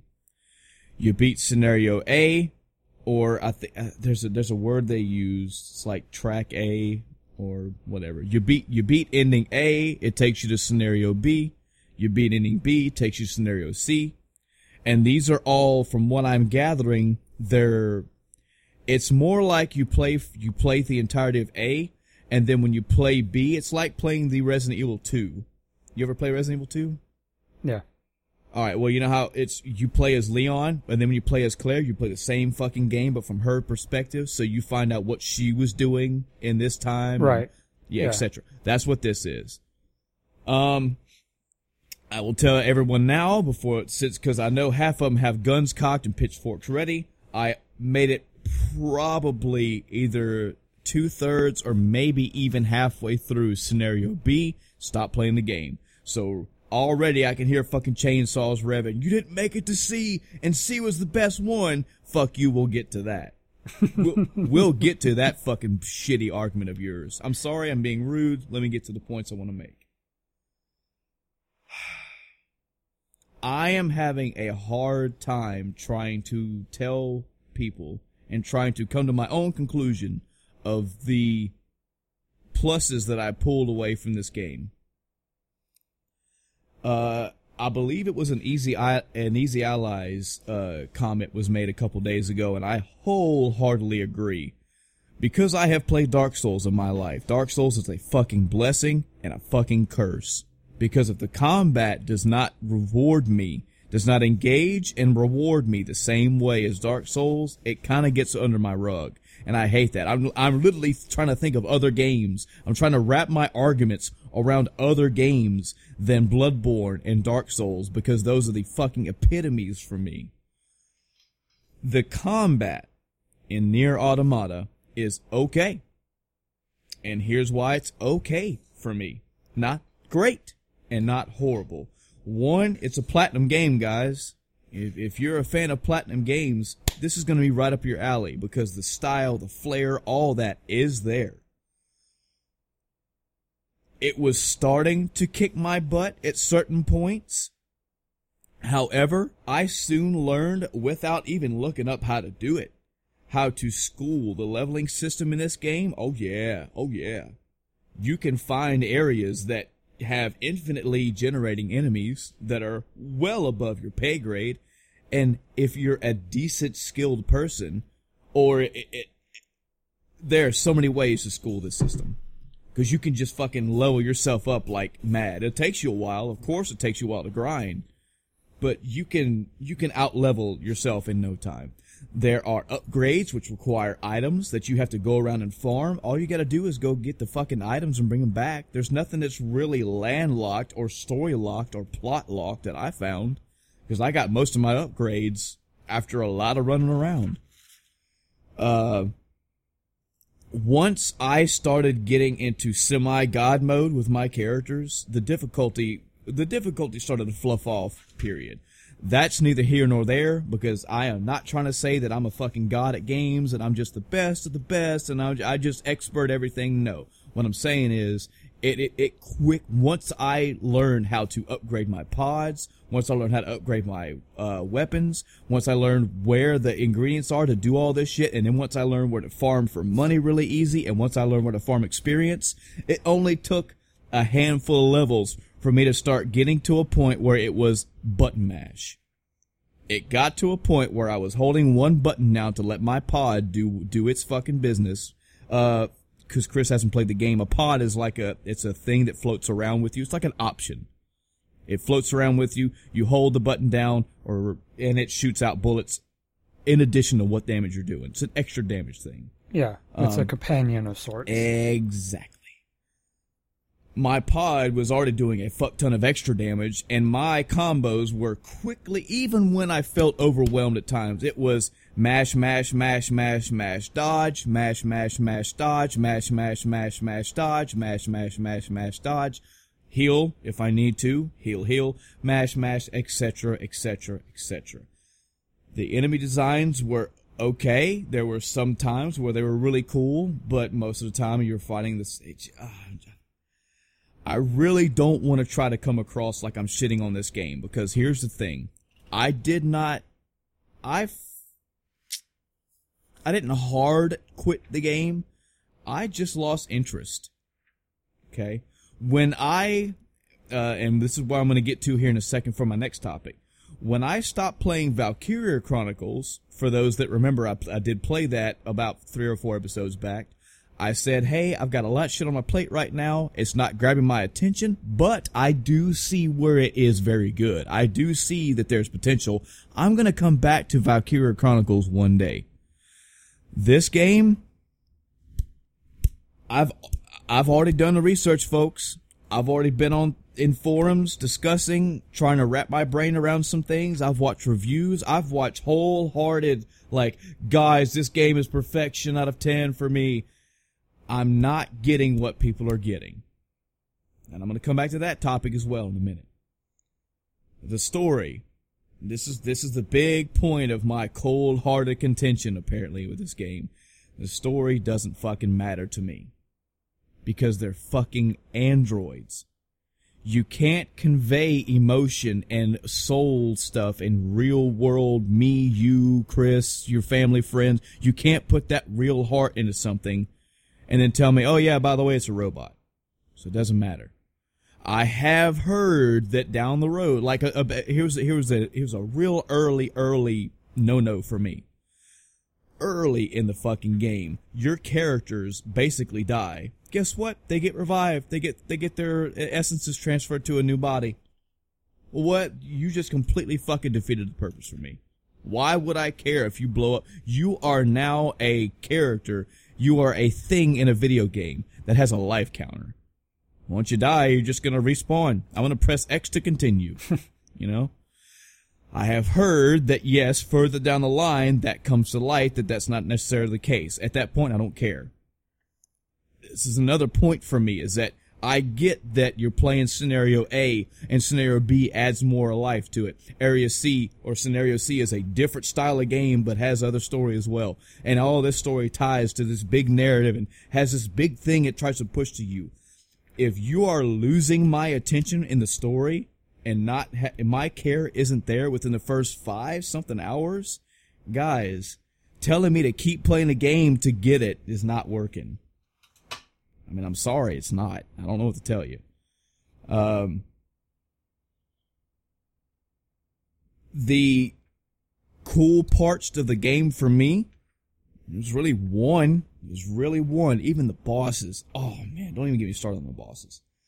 The bosses had cool concepts. I get why they were designed, but the only cool boss for me, and especially the intro, was I don't remember his name, but the gigantic fucking boss you find in the ocean, and he is introduced by rising up out of the ocean and chewing or biting a fucking battleship in half. Thought that was a cool guy. I had a good time with that fight, and I loved his introduction. I loved the size and scale. But, you got two fucking shirtless guys they have this megalomania mentality, and they want to. I got the story. That I know megalomaniac was not the idea what they were getting across. I just want you to understand, audience and Chris. I got the story that was posed to me so far. I just didn't care. Now, that is partially on me, because just because Chris thinks that X game has the greatest story in the world does not mean I have to. His enjoyment is different from my enjoyment. My enjoyment is different from his enjoyment. So, taking that aside, taking that out of the equation, your personal preference, for me also, on top of it, the game didn't give me enough reason to care. The things that it tried to do, I didn't care about. A prime example of what I mean by this, I treat this in the same lines as Mass Effect 2. Whenever I was pissed off about the ammunition setting, the ammunition bullshit in Mass Effect 2, and was then directed to a little text thing, like a story piece in game that was written to explain why they use ammo now, I said, that's fine that they explained it, but just because they explained it does not mean I care. Does not mean I have to care. Same thing in this story. I get the robotic trying to be lifelike, and the world is devoid of life, so now robots are trying to be lifelike and etc. I get what they were trying to say. I didn't care. And the more they tried to hammer these analogies home and this side story shit home, and the more they try to make you to be this, it tried to be this real deep and real thinker type of game, and I just didn't care. I just didn't care. That's okay. It's a fucking platinum game, right? When the story flops off, you just go to the combat. Nope, the combat wasn't there for me either. It was good. It was enjoyable. But once you start gaming that combat, it's done. It's fucking over. It's over. Yes, you can. I know that you can game the Dark Souls combat too. That's not the point. This is my first playthrough of this game. So, final word on this game, man. This thing has been touted to me as a 10 out of 10. It's been a must play. It's been up there. The Nier thing. I did my homework as far as, here's another thing for people to get their fucking pitchforks about. I watched an entire playthrough of Nier twice, and I watched a thorough plot analysis, which I really enjoyed. It was 3 parts. I want to shout him out big time. Klemps. For anybody who's checked the Klemps' YouTube channel out. Small, very few videos, but he does do a retrospective on the entire Nier game in 3 large chunks. And he thoroughly goes through the story and explains it. So I get the story of Nier. Hey, guess what? Didn't fucking matter.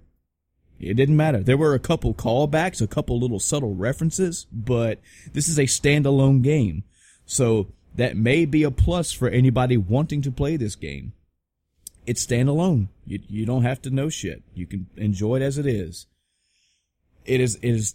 People are loving this game, or did love this game when it came out. It's supposed to be so good. The story's supposed to be so good. The graphics are good at points, but the graphics are hit or miss too, because there's terrain that is just very bland and very samey at some points. And then there are some points where it just blows your fucking mind. So it's hit or miss.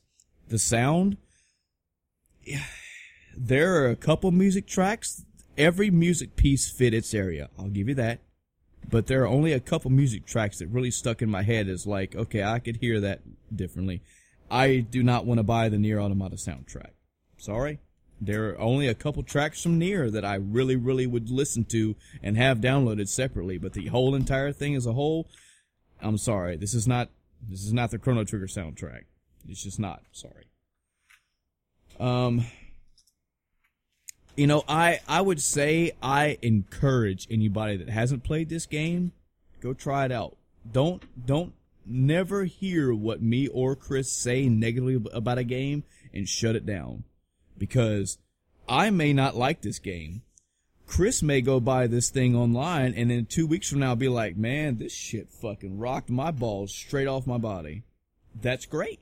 That's the thing about being a person and playing games. It's all subjective. But me, again, I made it 2/3, maybe even halfway through the second scenario and just was like, I just don't care. It was a slow one. It wasn't like, oh, this thing happened, I don't care. It was more like, man, I'm getting probably about a 2 or 3 hours span time of playthrough. I'm like, yeah, I'm not really caring. I need to see something to keep me going. I just need it. All right, well, I'm good. You know, I think I will, eventually give it a try, but based on what you're saying, I don't know that I'll spend $60 on it. I did find, I think I talked about it last episode. Yeah, you talked about you got it for like keys. 35 or something like that. Somewhere around 35. Yeah. Now, this is a question before I move on to my last topic. Let me ask you, Chris. Yeah.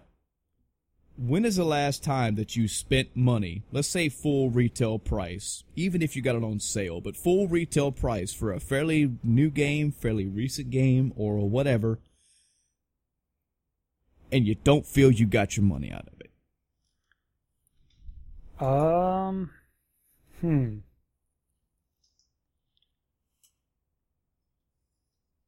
I wouldn't say a recent game, but the one that immediately comes to mind looking at my part of my Steam library, because, I'd have to spend here a while scrolling through, but one of the Civilization games, which I love the franchise. I've played, all of the Civilization series, starting at 1 going up to Beyond Earth, and 6, I don't remember which came first, but I want to say it was like 3 or 4 where they completely changed the way tiles work on the map and stuff like that, and I was just completely disappointed in the game, and I believe I paid retail for it.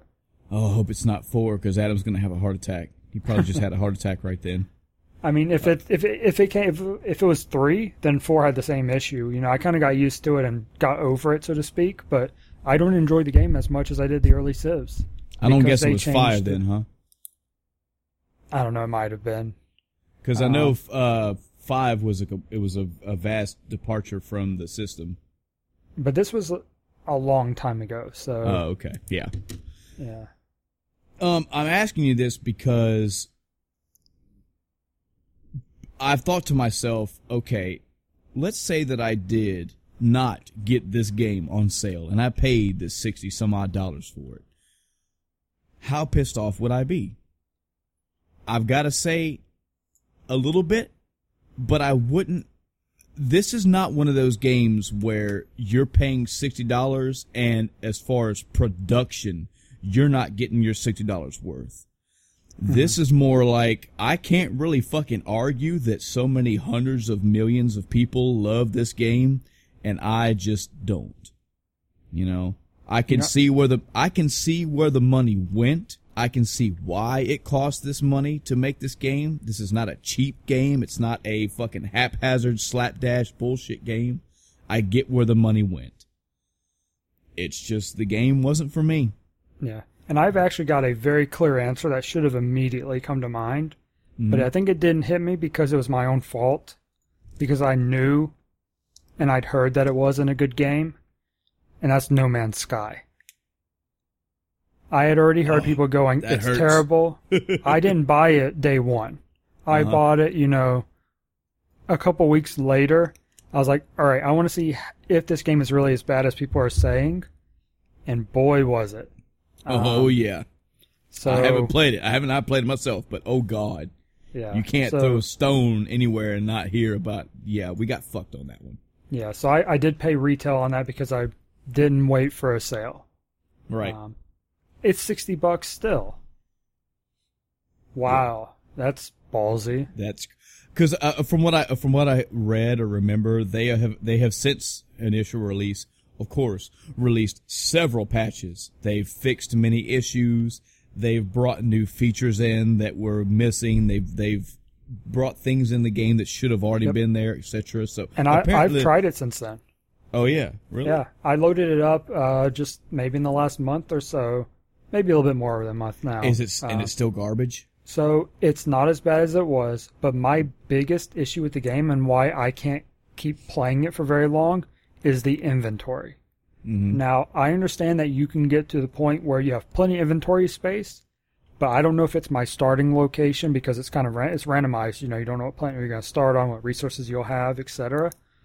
But I was trying to find a way to expand my inventory, and I could not find one. It basically comes down to and this is based on what I've read, which trying to find a guide on how to do anything in No Man's Sky is ridiculous. Well, yeah, I don't know if it's nobody's going to write a game fact for this game, Chris. It fucking sucks. Yeah, there was an article about, oh, hey, this guy upgraded his ship to the maximum without ever leaving the starting planet.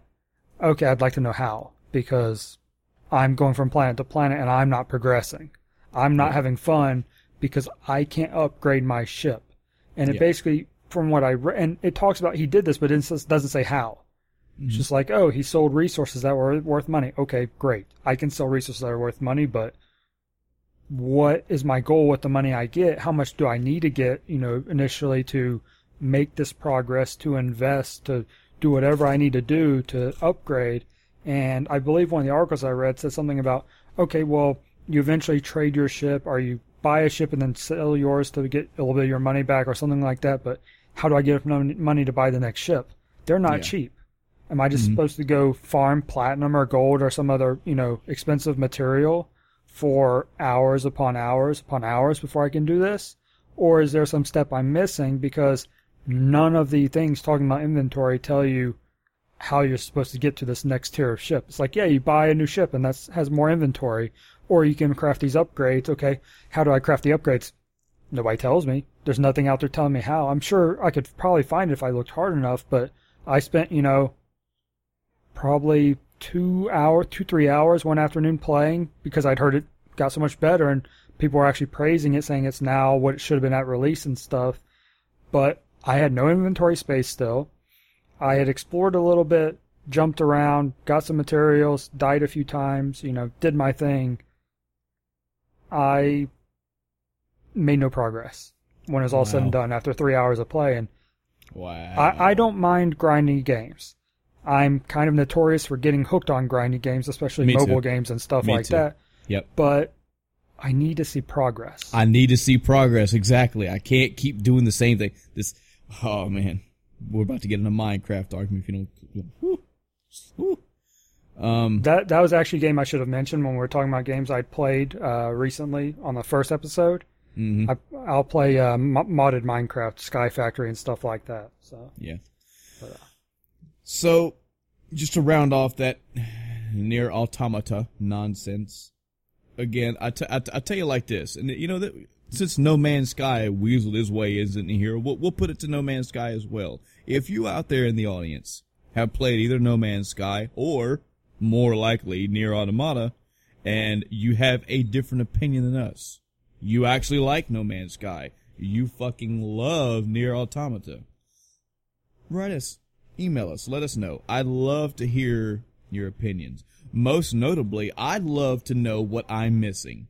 I will say, again, let me make this clear. I do know and have been told and fully understand that scenario A is one scenario. Scenario B is almost the same scenario, but it's told from a different perspective and it fills in a lot of gaps. And apparently, scenario C is a completely different thing. It's supposed to be way better. The story and the game is supposed to be way better. I'm trying my best not to sound like a fucking snobby asshole when I say this, but guys, if you're telling me I've got to make it through 2 separate scenarios to start enjoying a game, you're fucking up.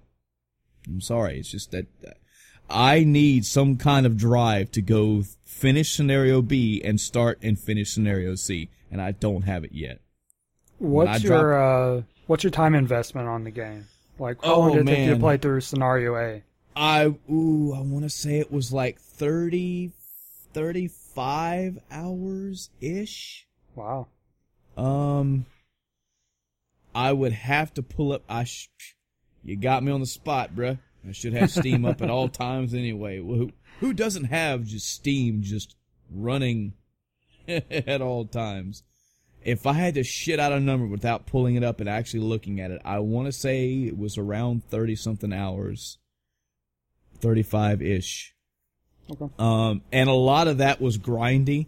I was kind of beelining through a lot of the main scenario.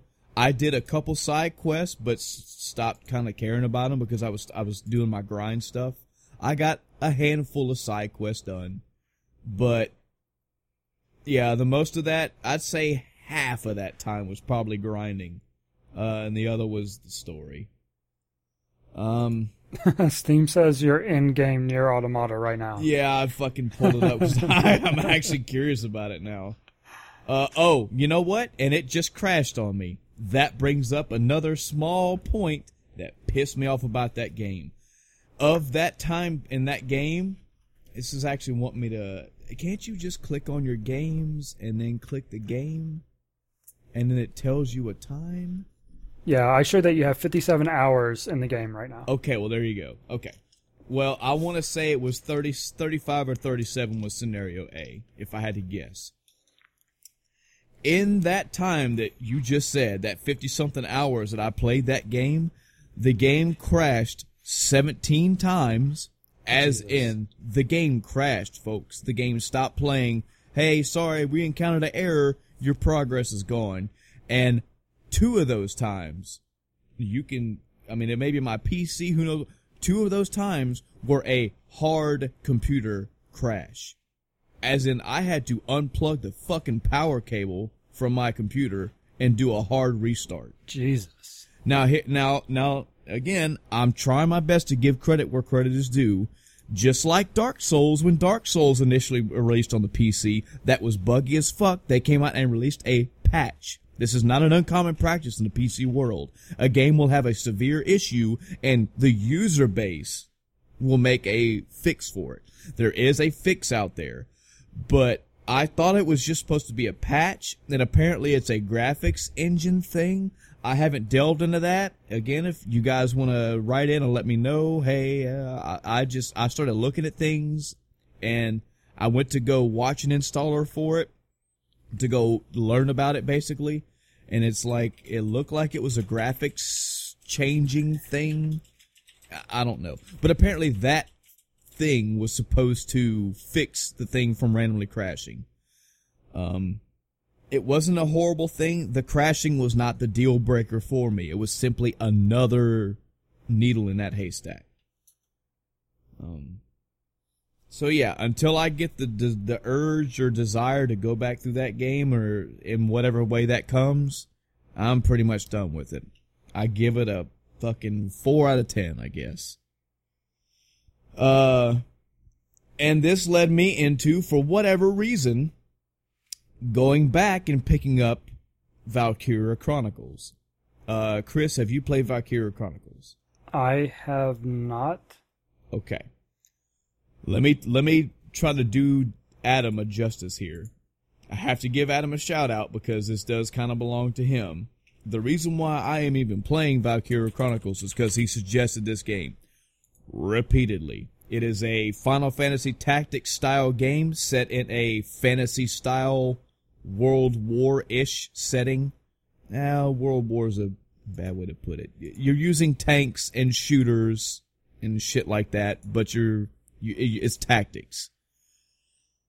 He told me repeatedly about playing this game and kept on and kept on. He's like, man, it's up there. It was actually up in the episode where we did the IGN and Game Informer Top 100 RPG lists. It's in that list, and it's actually fairly high. So I picked up the game. This was right around the time when I had first finished Breath of the Wild and already knew I was going to go back into that game. And I forget what other games I was either wanting to start or play around. I think I wanted to do some Mario 3D World and something else, I forget. Anyway, this Valkyria Chronicles came at a time where I was in a whirlwind of playing other games. Not that I didn't know which one I wanted to stop on, but just I had so much going on. And he talked me into it, and I finally picked up the game, and I tried it out. And I told him, and I think I even said it on the podcast, I put the game down, but it was a gentle put down. It was okay, I got about maybe 2 chapters into the game. It's not blowing my mind like it did yours, but that's okay. It's got good music. The story is very slow right now, but I see where it could go. The combat right now is very small, but there's probably more to it. I'm going to put this game down because Breath of the Wild is just on me, and I want to keep playing that, and I want to try these other games. I'll come back to Valkyria Chronicles. I'm not saying I wasn't saying I hated it. I wasn't saying it was bad. I was just saying it's not grabbing me. Whatever it is grabbed you is not grabbing me, and I'm coming back to it later, and we'll see. Yeah, I actually own it. I don't know if it was after, you guys talking about it before. Maybe. But I haven't played it. I'm showing 0 hours on record. Gotcha. But I do have it even installed. I went that far. I just haven't played it yet. So here we go. No spoilers. I'll play it, and then I'll, give my thoughts on it. Okay. So no spoilers. I picked that game back up, I had picked it up right somewhere in the middle of chapter 3, I suppose. It was, for those of you that have played the game, it was the scene right when they were leaving the town. And they were like, hey, we're going to come back here one day. We're going to come back home. Right now, we got to go do some shit. This is how my fucking life works all the time. That game, so I watched the movie, I watched a movie, I watched the movie, I did an actual gameplay gameplay section, watched the movie, played a gameplay section, and it wasn't grabbing me. I saw, again, where it was interesting, and it could have some potential, but nothing had snapped for me yet. Nothing was like, oh, yeah. And I let the game go. The very next gameplay thing that opens up after the point where I stopped was when you get to for the lack of the name, it's like a barracks area. It's the part of the game that opens up fucking everything else for you. It opens up the ability to let you recruit more people and learn about your recruits. It lets you train your recruits and get them more abilities and also grow their own story. It's the point that it opens up more. It lets you buy new weapons and buy new armaments and outfit your crew and outfit your tank. It opens up all the parts of the game. And I stopped right before that. Now that I've got to that part, again, close to the tail end of chapter 3, I'm fucking loving it. I'm having a great time with it. Many reasons why. One, the story is engaging. I'm liking where it's going. I like the resistance feel to it. Two, the combat, the gameplay, it is like tactics to a degree. It has its differences, but it's tactical based. You gotta plan your moves. You gotta be smart about what you're doing. The customization is where it comes in for me. The further you go down those trees, the more customization you can do, and it adds up. It adds more options. You can go back and replay old missions, which I totally forgot you could do, and you can get more gold and get more experience to level yourself up if you're coming into a hitch. They have flavor to every single character. You don't just have like in Tactics, you have a Black Mage or a Dragoon aside from the main characters. In this game, you have lieutenants or captains, whichever one they are, but every character underneath, every Lancer has a name, has his own personality, has a little blurb about themselves, where they came from and everything. These people become a part of your squad. This is important for me because when I was hearing like the Easy Allies review, I remember him saying that, it's the story of Squad 7 that's going to keep you around. It's the story of this squad that's going to make or break it for you. It's going to be a great story with this squad. Now I understand why, because you make that squad.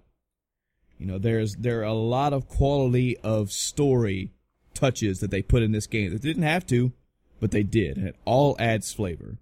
So I think I'm about maybe a quarter of the way through chapter 4. I've only done like 2, maybe 3 more battles since I've been able to upgrade myself and customize things, and I'm having a blast.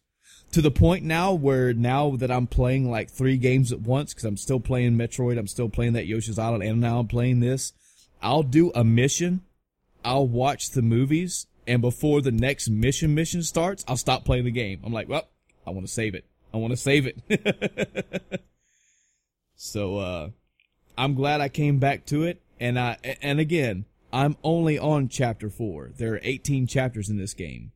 There's so much more I haven't even got into yet, and so much more I haven't done yet. But right now, I'm very interested in going forward, and I hope the game, story-wise and gameplay, pays off for me down the road. But as of right now, I'm glad I went into it. Glad I did. Especially when I was coming off a deficit from Nier Automata. Yeah. I just want to jab that out there. But, tell us how you really feel. Yeah. Yeah. I'll set my piece on it.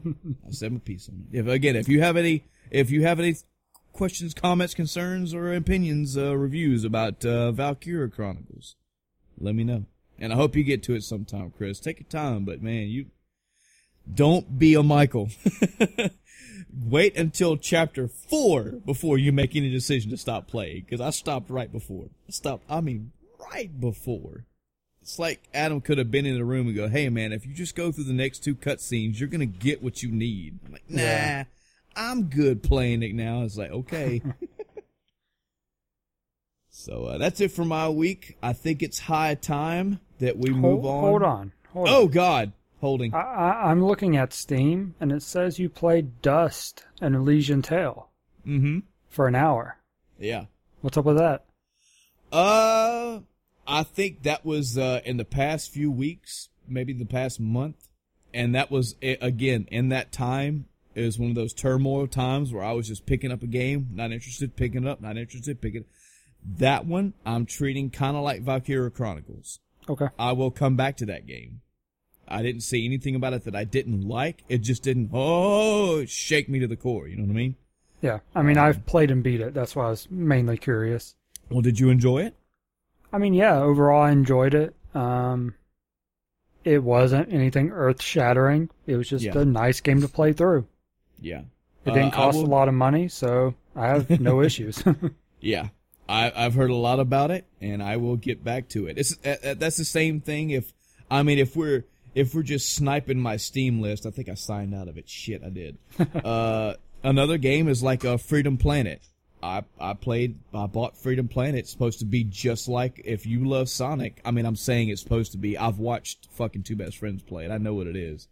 If you like the Sonic style of game and like different moves and all that shit, it's right up your alley. I played it for a while. I just had other games come up in my life, and I've put it off on the back burner.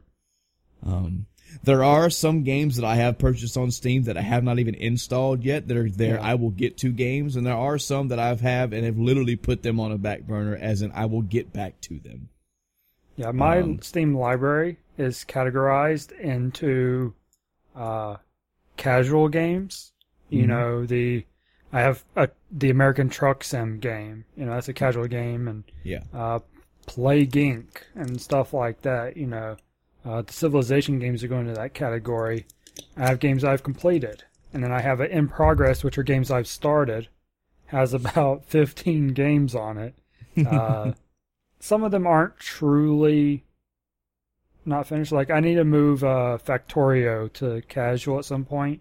But I have it in here only because I haven't technically beat the game. But it's more of a casual game anyway. Yeah. And then I have Untouched, which are games I want to play, but I have not started. Right. And then I have a category called Not Interested. So I picked this up on a Steam sale because it was 25 cents. I'm still probably never going to play it. Some of them are, I'm trying to think of any games I actually bought because I wanted to play it, and then it went into this. I think most of them are games that came with something else. Yeah. Or they're games I've already beat, and I should technically put in the completed category, like Final Fantasy 13. I played it on Xbox. But it was part of a Final Fantasy package I bought. Came with 13, so I own 13 now on Steam. But yeah, I've got a few games that are like that. You know, just some games I haven't started yet. Some games I did, and I will get. I'm actually looking through my list now, and I don't see one on here that I just won't go back and play. Period. Most of them are except for like Transistor. I tried it twice, actually. It just didn't suit me. But yeah, that's one of those kind of top-down-ish run-around shooting games or whatever. Is that the one where you teleport or something? And yeah, it's up its own ass, so it didn't appeal to me. So. But, so yeah, that's it.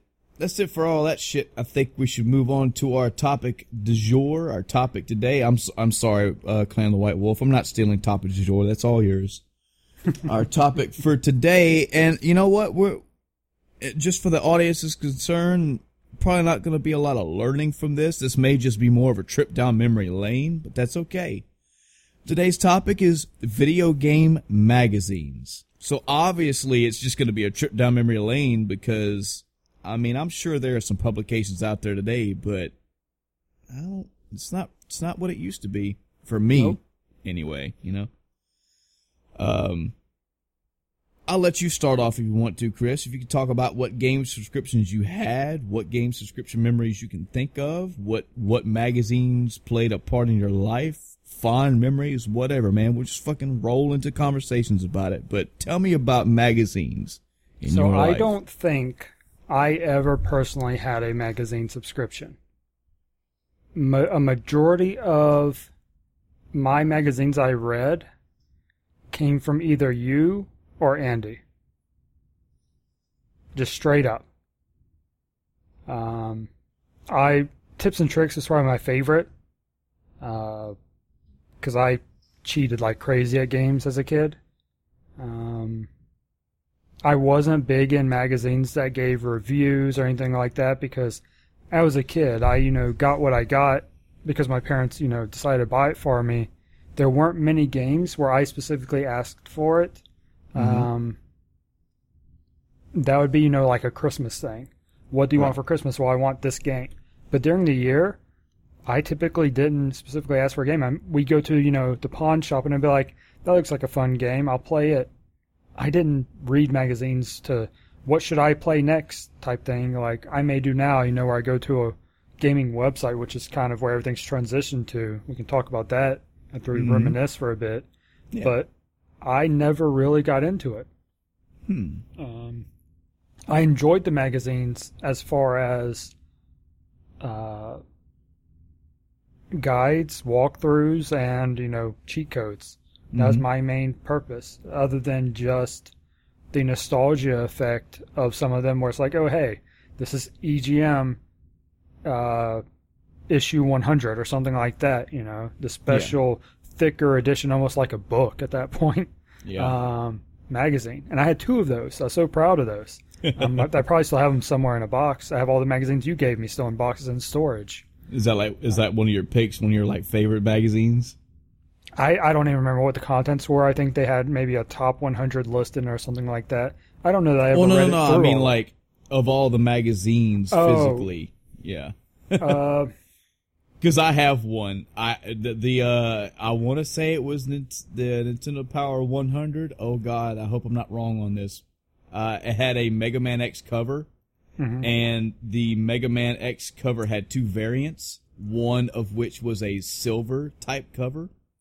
Love that. I have that copy somewhere in this house, stowed away for purposes. But yeah, that probably was my favorite physically, just because of the thickness of it. Like I said, it was almost a book. It was so thick. Yeah. I remember that one too. I remember that thing being huge. Yeah. Huge. I mean, my second copy is probably the one you gave me when you gave me all your magazines. Yeah. And just so I don't have to have a well actually for next week, it was Nintendo Power. Oh Lord, I don't see a number. Never mind. I'll figure it out. I'm looking at it right now because I want to make sure the number itself is right. But I have this because again, it was 2 different copies, 2 different. It's number 56. Wow, I'm way off. But it had 2, and not only that, it wasn't just. Yes, it was. It had it was Mega Man X flipped one way and Mega Man X flipped the other way. And one way it was a silver. It was a thick, it felt like a different material, like an embossed silver cover. I loved it. But so yeah, for me, the same way. My magazine subscriptions came later, way later in life. I also don't think that I ever physically had a subscription myself to any of the ones that I had. Friends around me had them, and I would borrow them, or some way, shape, or form, I would get them through maybe trading or something. I never really had any money to buy any. They all came from somebody else. One of my earliest collections is I hope he listens to this episode because he always thinks we talk shit about him. But Zane, we love you. You're an awesome. You're an inspiration to both of us. You just smell funny. So the that was a joke. You don't smell at all. Our older cousin, the house that he lived in way back in the day, he lived in the attic of the house, and I would go to their house every great once in a while. Let me tell you a couple reasons why this was awesome. One, so in ranking of age, there's Zane, who is the oldest. There's me, and then there's Chris. I think to put a name to an earlier episode, if anybody's interested, if you ever heard me call him Jughead, that's who it is. That's Zane. Who I will now that I have remembered that refer to him again as Butthead, Jughead. I would go to their place and visit, and not only did Jughead play video games, but his dad played video games, and I think Chris would agree. That's pretty fucking awesome. Yep. You know, I don't know if your dad had a tie to you with video games, but my dad did not. You know, I was ecstatic when I was able to play checkers with my dad. Oh, wow. So I wouldn't go anything beyond that. But that was my thing. If he actually sat down and played a game of checkers with me, that just made my week. Yeah. So, you know, his father and my father aside, when we would go to another family member's house and see his dad playing video games, and folks, I'm not talking about him picking up fucking Tetris on the Nintendo. I was over there one day when Jughead and his dad were playing Clay Fighter for the for the Super Nintendo together.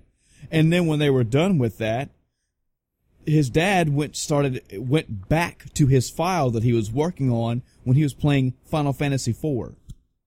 Like, holy shit, are you kidding me? Like, a guy that was into gaming.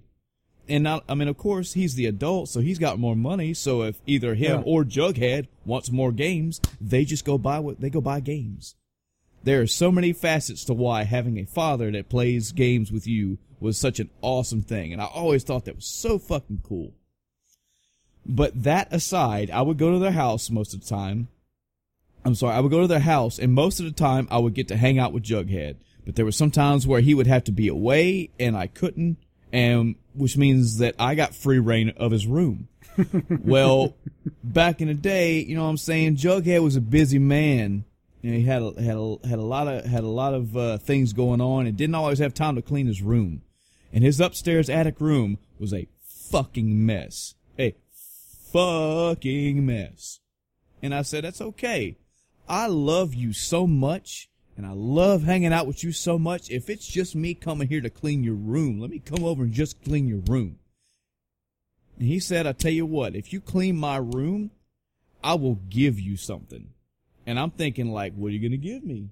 Like, money? He's like, no, I'll give you that entire stack of Nintendo Powers. I'll give you that game. I'll give you this thing. And I tell you what, if you just see shit in this room you want, I'll let you have it. Fun fact of life. I love, there's a cologne that I picked up that I still wear to this day because I found a bottle of it when I was cleaning his fucking room and I sprayed myself with it and I was like, oh fuck yeah. And I was like, can I have this? He's like, I don't give a shit. I've got 20 other ones. That one's almost empty. And to this day, I still wear that cologne. But that's just one example of how I came across magazines. I cleaned his room up one day, and it took me like 4 hours to do it. But I didn't care because I was at his place hanging out with him. And I got to play games before and after. And I got an entire stack. We're talking like 30. It might be the same one you have. It's like 30 or 40 something Nintendo Power magazines. There were Game Pros in there, EG. It was just a stack of magazines. And just other stuff that my older brother-like cousin was like, yeah, here, you just want it. Here you go. You can have it. I don't care. Yeah, and then you're like, I don't have room for all these magazines, so I have like 4 boxes, and I'm not talking small boxes. They're like 3 foot long boxes, 3x2 boxes. Full of magazines. I can barely carry them. And there's like 4 or 5 of them. Full. I'm like, okay, I'll take them. And that's the hoarder in me. Yeah. Well, and just like Mammy would say, those are worth money, bruh. Hang on to them. That's just one example of, I always got my magazines through other people. it was always some trade deal or something, or I just bought them off of them. I used them for, I'll tell you the bare bones basic reason why I love magazines. I love the pictures. I love the pictures and love the color. I remember there was a DGM that was showing every move list for Killer Instinct characters, and I loved reading it and looking at it just to look at the Killer Instinct characters. This is back in grade school, mind you, but still. The reviews, I could give or take. I always got a kick out of the GamePro reviews. That's why to this day, well, not to this day, but now I've recently picked up and started using the GamePro guy face for my movie reviews. They were usually spot on for me. Most of them were anyway. I also love the tips and tricks sections. I love the Tips and Tricks magazine. I always thought the Tips and Tricks magazine was very childish. Not childish, but you could tell that they appealed to a younger audience. That's fair.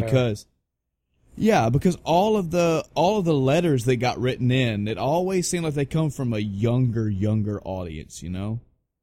Yeah. I had several Tips and Tricks magazines. You can get those out of them. They also had, Tips and Tricks also had puzzles too, if I'm not mistaken. I think they had those ones where it was like, it would have a grid of like 30 blocks, you know, like 15 by something. And it would say, okay, at A1, draw this shape. At A2, draw this shape, etc. When you did it all the way across the grid, it made a picture. It was usually like a picture of Mega Man or a picture of Mario or something. I remember those were pretty cool. I don't remember. Nintendo Power was great for having tips and tricks. They had the comics. I loved reading the comics back in the day. I loved reading like the Star Fox comic and the Metroid comic.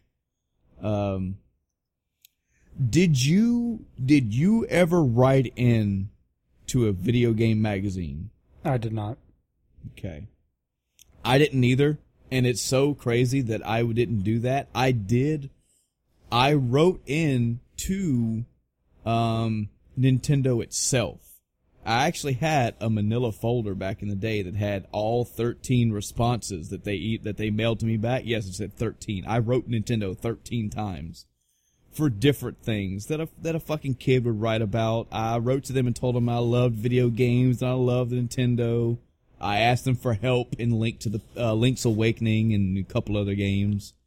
And in hindsight, I'm thinking, man, why did I never just write to Nintendo Power? I probably could have had that thing published, you know? Yeah. I mean, it's amazing that you got responses back like that. I did. Every single letter that I wrote directly to Nintendo in Redmond, Washington, I got a letter back.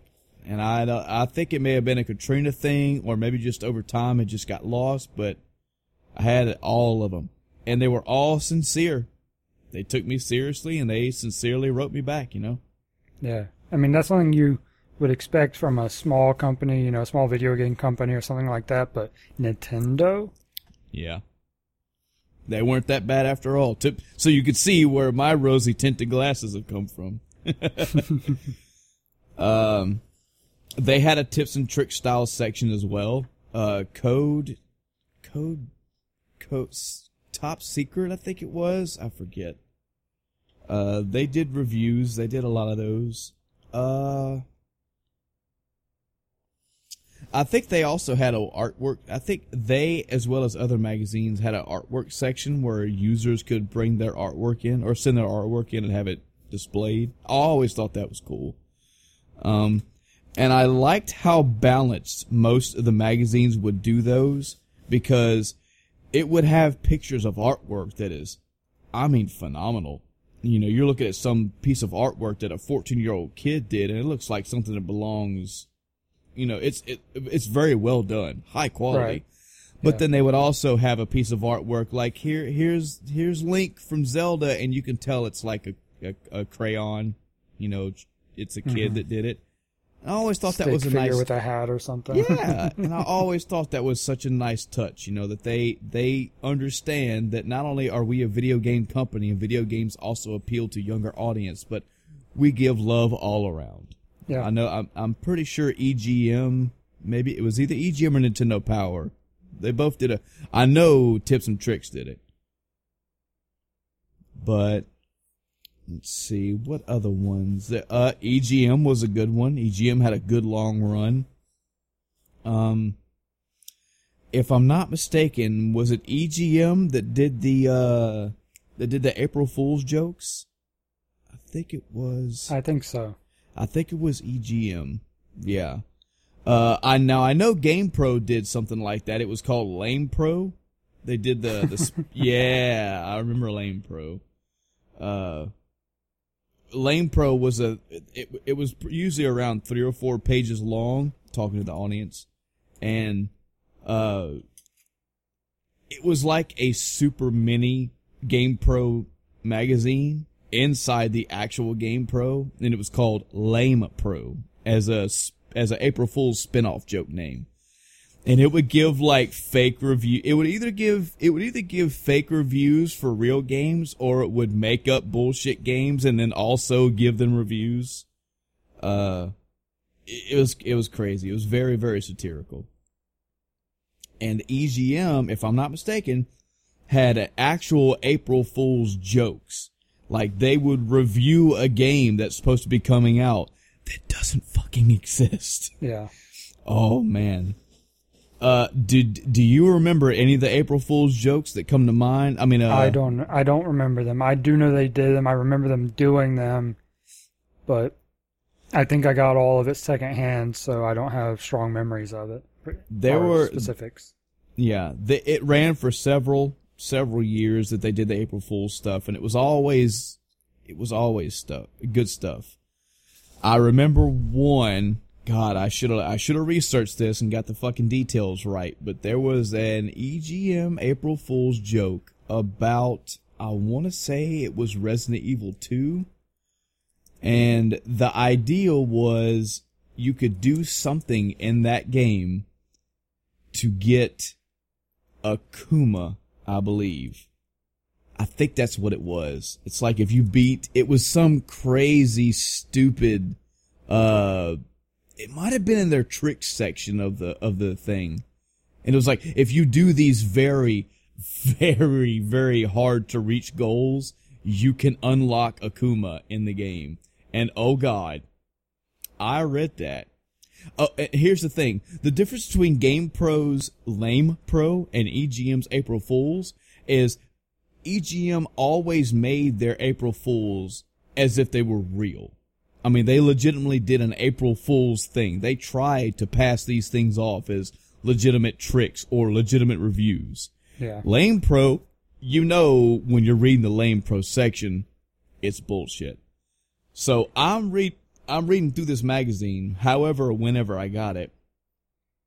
I said, oh shit, there is a way to play Akuma in Resident Evil 2. Oh, I will go do that. And it turned out to be bullshit. It was utterly bullshit. I was so I wanted to do this thing so bad, and it was all bullshit. Which, you're only gonna fall for EGM's April Fools a few times. Eventually, it's gonna get to a point where, you see something really, really out there, and it's not gonna work. Let's see. Trying to read it here. To get the famed Sodakan Killer playable first playthrough of the game 6 times through, which you have to do that anyway to get either Hunk or I think it's Tofu. I did this back in the day, and I'm pretty sure on my memory card I still have it. I did get Hunk, and I 100%ed Resident Evil 2, even though that's really not a thing. But I got everything in that game. Yeah. During all of these, here's where you know it's bullshit. You should know. During all of these 6 playthroughs, you must only use the knife and handgun and achieve an A ranking in all scenarios. Once achieved, you will get a clue. Start the game a seventh time and enter the word Akuma in the lab security computer in both scenarios. This should give you access to the save game. To the save screen to save the game, and you get to play as Akuma. They went so far as to mock up pictures in-game pictures of you playing as like a Street Fighter Alpha 2 polygonal version of Akuma in this game. It looks legit. Back then, it looked legit. And it was fake. It was so fake, and it got me. Side tangent question, Chris.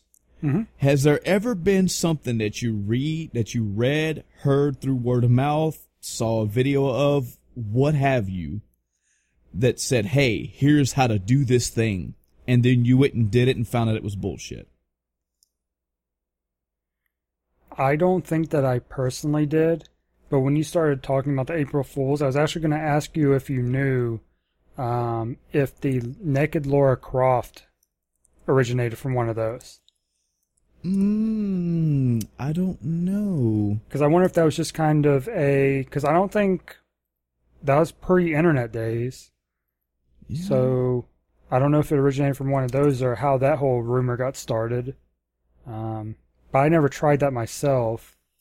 I didn't own the games to begin with. But I know that was a big one that got a lot of people. Well, it's from what my minimal research here shows, is an article cited in the 1997 issue of EGM was one of the first sources to spread the myth about the nude code. Okay. Now, I never tried it. You know what? I think that's a fucking lie. I think I'm a fucking liar. I think I wanted to see Lara Croft in all her fucking 32-bit polygonal nakedness. I think I tried that. I want to say it was something like you had to dive into her pool of her mansion a certain way or something. I think I remember trying something, and it never did work. It may have been that one. It may have been. Well, I wanted to see tits when I was a fucking teenage kid. Get off me. I mean, I didn't say I didn't want to see it. I just didn't have the opportunity. Yeah. If it wasn't that one I tried, it was something. It never worked. I did try one thing, and it was for this is probably a game you've never heard of, Chris, and if you have, I'm pretty sure you probably don't like it at all. It was Final Fantasy VII. little unknown gem. I had heard, and I have found this on the internet. This was not a word of mouth, but this was also back in my high school days internet. So we're talking 97, 98, 99. Yeah. AOL days. Yes. So I don't even know how the fuck I found this, but I found a thing that said, we know how to bring Aeris back to life. Oh, yeah. Oh, spoiler warning for Final Fantasy VII. Aeris dies. If you don't know that by now, I'm sorry I spoiled that. If you're a genuine gamer that doesn't know that by now, tough shit. Everybody fucking knows that she dies. Anyway, so this is, now mind you, this is post facto. I've already played and beat this game probably 3, 4, 5 times by this point, but I found this thing that said this is how you can bring her back to life. And it was something like, after the fact that she was dead, you needed to go back to Midgar, and you needed to go back to a certain town, little slums section of Midgar, and there is a pipe. Inside that pipe, there's some guy that has this string of dialogue about something. You have to bring him 100 tissues. And that was what caught me, because I was like, oh, it's tissues because, you're crying because she died. Oh, I get it. So, oh my God. I went around this game and farmed tissues. Actually, I think you could buy them from somebody. I don't know. I was going to say, I think you can just buy them. I got 100 tissues. And I went to this person and talked, and not a fucking thing happened. Of course nothing was going to happen. It was fucking bullshit and not going to work. I thought maybe I saved at the wrong spot, so I went back to an earlier save file and did all this shit to get back there. I saved before I bought the tissues. I saved after the tissues, but before I went into Midgar. I saved after the tissues, after going to Midgar, but before I walked to the air to talk to the guy. I changed party members. I did... It's actually embarrassing how many things I tried to do differently before I finally said to myself, hey man, this shit don't work. It got me. It got me. You know, I don't think I ever heard that as something serious. I think I always heard it as this is a, myth or something like that. Yeah, this shit was, I had this thing printed out from school and brought home. I don't remember if it was from like gaming on an online gaming site, or maybe I was just fucking going through Alta Vista and typing Final Fantasy VII tricks, and it popped up from user Johnny Blow 5. Who knows? So yeah, back to magazines. EGM, GamePro, Nintendo Power, and Tips and Tricks. Those were the four prominent ones that come to mind. I also had EGM. That was another one that I got from friends, and I think that came down from a pass down thing. Like they would get it every month, and then like a month or two later, they would just give it to me because they didn't want it no more. And I'm like, fuck yeah, I'll take it. I think believe it or not, the first subscription that I paid for was, I think I finally ended up in my older years actually paying for my own Nintendo Power and or EGM and or GamePro. Some other notable ones that I paid for later in life was, if nobody's heard of this, that's cool, because it is a UK-based magazine. It's called Retro Gamer. I picked up this magazine when I took a trip to Ireland a few years ago, and I was like, oh, a gaming magazine in a random Ireland bookstore. Let's see what this is about. Oh, it's Retro Gamer, and I think that article was talking about like top 100 Super Nintendo games or something. And I'm in another country, and I'm flipping through this magazine, and it's English, and I'm looking at all this stuff from my gaming lifehood, and I'm like, oh, hell yeah. So I bought that one. I had that just for a year, because it's fairly expensive to get an out-of-country magazine shipped to you. I think it was like $160-something for a year subscription, which, holy shit. Damn, Nintendo Power was like 20. And yes, I did have, and to this day still have, a Game Informer subscription because I am still a GameStop power-up guy. And they send me that magazine still. I rarely read it. My wife reads it more than me, believe it or not. Maybe I'll read it on car rides or whatnot, but... Yeah, I think I got a few of those. Yeah. But one last interesting thing about me in the magazine world, I have become over the years a magazine Robin Hood.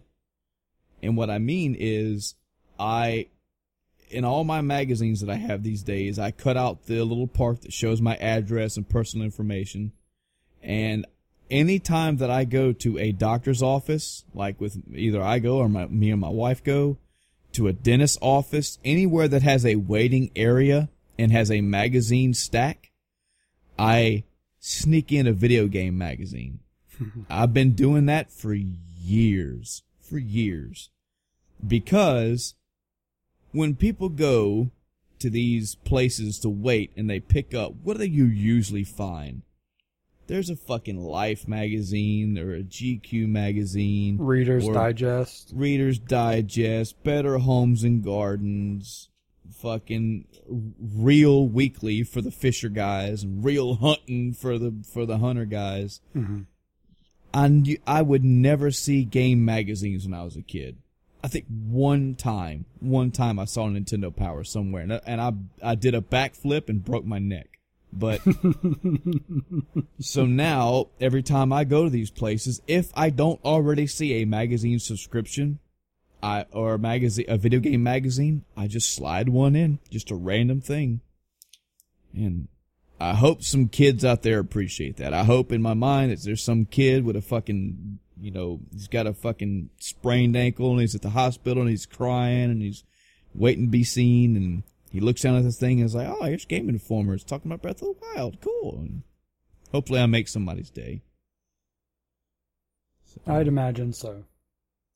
What about you, Chris? Any other fond memories of video game magazines and stories you can think of? Anything to the video game magazine topic? No, I mean, the only thing related to the topic is, what do you think about the transition to, the online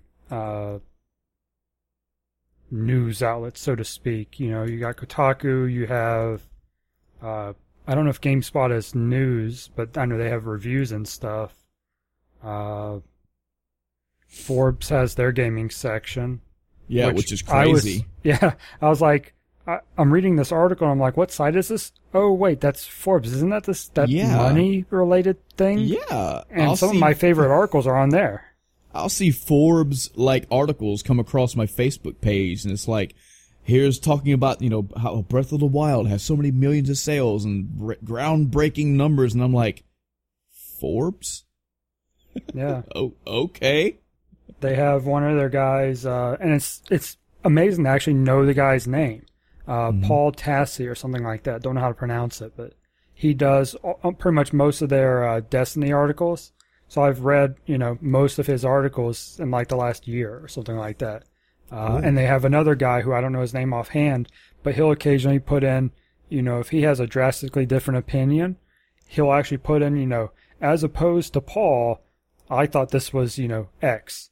So Nice. It's a pretty cool thing to do, and to be able to go back and read it and all that, not to rely on a subscription, and getting all this news pretty quickly too, because a magazine, okay, you have to wait for the next month's. Yeah. So when you have a April Fool's issue, you don't know it's April Fool's until either someone, tells you it is, or they reveal it next month or something like that. Yeah. And speaking of that last little bit, I think GamePro used to do that back in the day as well, because they had so many. Remember, they used to make a big thing about their review of their writers. They all had little pseudonames or little nicknames or little characters, and they would add different opinions in their reviews as well. You could read a review for a game, and it would be two different people giving you two opposing views or aligned views or whatever. It's more than one person telling you this game is bad or good or middle ground or whatever. I like that. It's good stuff.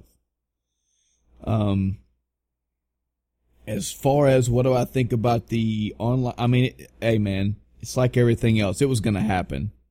Yeah.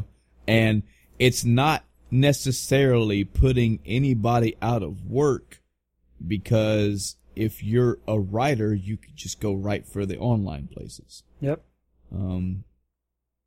I mean, I don't know what the advantage would be to staying with a actual magazine company, given that the magazine audience has narrowed, has dwindled, maybe even is a better word to say.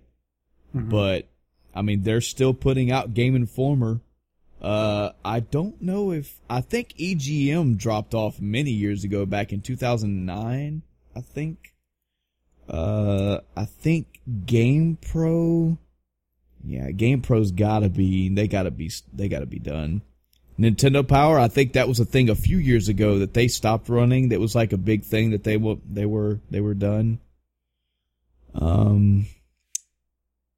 So yeah, it was gonna happen. Everything's going online. For everything that you would need a game magazine for, you get more and better from online. It's just it's the way the world works. If you want a review, you don't have to read a review. You can watch a review video of somebody playing it. So there's just the review part. So you get somebody's opinion. Second is pictures. You don't have to see pictures. You can see actual gameplay footage. So I actually have a gripe about that. Okay. Because I hate when I'm going to look for information about a game and it's only in a video and there's zero text to support it, to explain, so you literally have to watch the video. Yeah. One of the reasons, and this is, kind of particular to my situation, is at work, I don't have access to YouTube and I'm not supposed to watch videos because of bandwidth, control. Yeah. But I'll read articles, so I'll be like, oh, hey, I want to read about this new game coming out or something, or a game that's already out. I want to know X about it. Can't get any information from certain sites because half their articles, quote unquote, are videos. Yeah. So I go to another website. I don't mind if they have a video like at the top and then they talk about it or cover the same topics. Kind of, double dip, you cover both grounds. But I just can't do the video only. Yeah. I can see that. Well, then, hey, in your case, a magazine will be right up your alley, I mean, that's why I like Forbes, because they never do videos. They may do GIFs, but that's fine. They're usually entertaining GIFs anyway. Not really relevant to the article, so to speak. But even if they are, that's fine, because it's, a small file. I don't have to wait on it to buffer. I don't have to hope it's not blocked. Stuff like that. Kotaku's hit or miss. They have their certain videos they do routinely, which I just don't watch them. That's fine. Yeah. Their articles are still generally good and not in videos, so I don't have an issue there. I wonder if Giant Bomb does like written reviews or typed reviews, I guess text reviews. I know they got videos out the yin yang. They've been doing this shit for a long time. And I've actually not looked at their stuff. I know all about them. I say all about them. I know of them. A little bit about them. Oh, they do. Wow, they do. But I think their site is one of those that's blocked when I'm at work. Yeah. So and that's why one of the reasons I found Forbes, because I was looking for information about some game. I think it's probably Destiny, actually. Well, I was like, okay, this site's blocked. This site's blocked. Oh, hey, Forbes, because it's this money. There's a way to fix this. There's a way to fix this, Chris. Instead of looking at fucking video game reviews, do your fucking job. Okay? Hey, if customers don't need help, I got nothing to do. Or maybe I'm doing my lunch break. How do you know? Yeah, it's true. Yeah, audience, how do you know? I'm beating them to the punch is what I'm doing. Yeah. I actually have a really good job in that. Sometimes I'm really busy, but then I'll have a lot of downtime too, and I get paid either way. So until I get bored out of my mind, I'm like, all right, this is fine. But sometimes I do get too bored, and I'm like, all right, I can only read so many news articles. Yeah. But yeah, so again, you get everything that you need and better, with exceptions, from the internet. So your reviews, you got that. Pictures, you got that and better. Tips and tricks, buddy, you got them all over the place. GameFAQs have been around for a long time. So not only do you get tips and tricks, but you get playthroughs to help you with the entirety of the game if you ever get stuck. And that's just GameFAQs. You can just type shit in and there's shit. It's everywhere. There's help everywhere. Dates for upcoming games coming out, get those online. Interviews with producers, directors, writers, people in the video games bubble, you get that online in video form. So it was going to happen. But for what it was, even when the internet was out, there's still something about just picking up a magazine every great once in a while, flipping through screenshots, reading some reviews. That has waned. The magazine aspect has waned over the years for me. But hell yeah, there was a place and time for it back in the day. And I loved them. They were a part of, I carried them around in book bags and read them. I would read some issues multiple times just because I loved them. They served their purpose, had a lot of good times with them, but they're just not in my life like that anymore. Mm-hmm. All right, I think that's going to wrap up this episode. As always, we would love to hear feedback from our audience, ladies and gentlemen all over the world. Remember, we are an international podcast because we got people overseas that listen to us, so it counts. If you have any feedback, input, etc. about the topics we discussed today, let us know in the email. If you want to tell us about your experiences in video game magazines, even if it's just to say, I don't give a fuck about video game magazines, hey, we'll take that.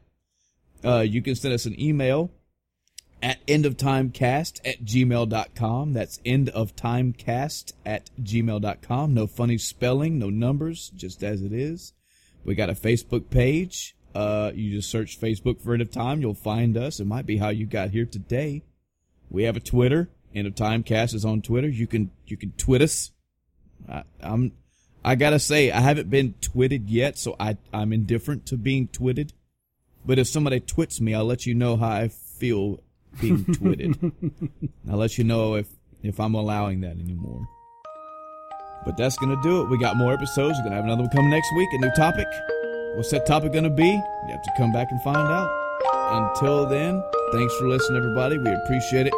We love you all. Please share us. Get our name out there. We will see you. We will let you listen to us next time. Don't think too hard about it. Yeah. Until next time, folks. I'm Michael. I'm Chris. All right. Good night, everybody.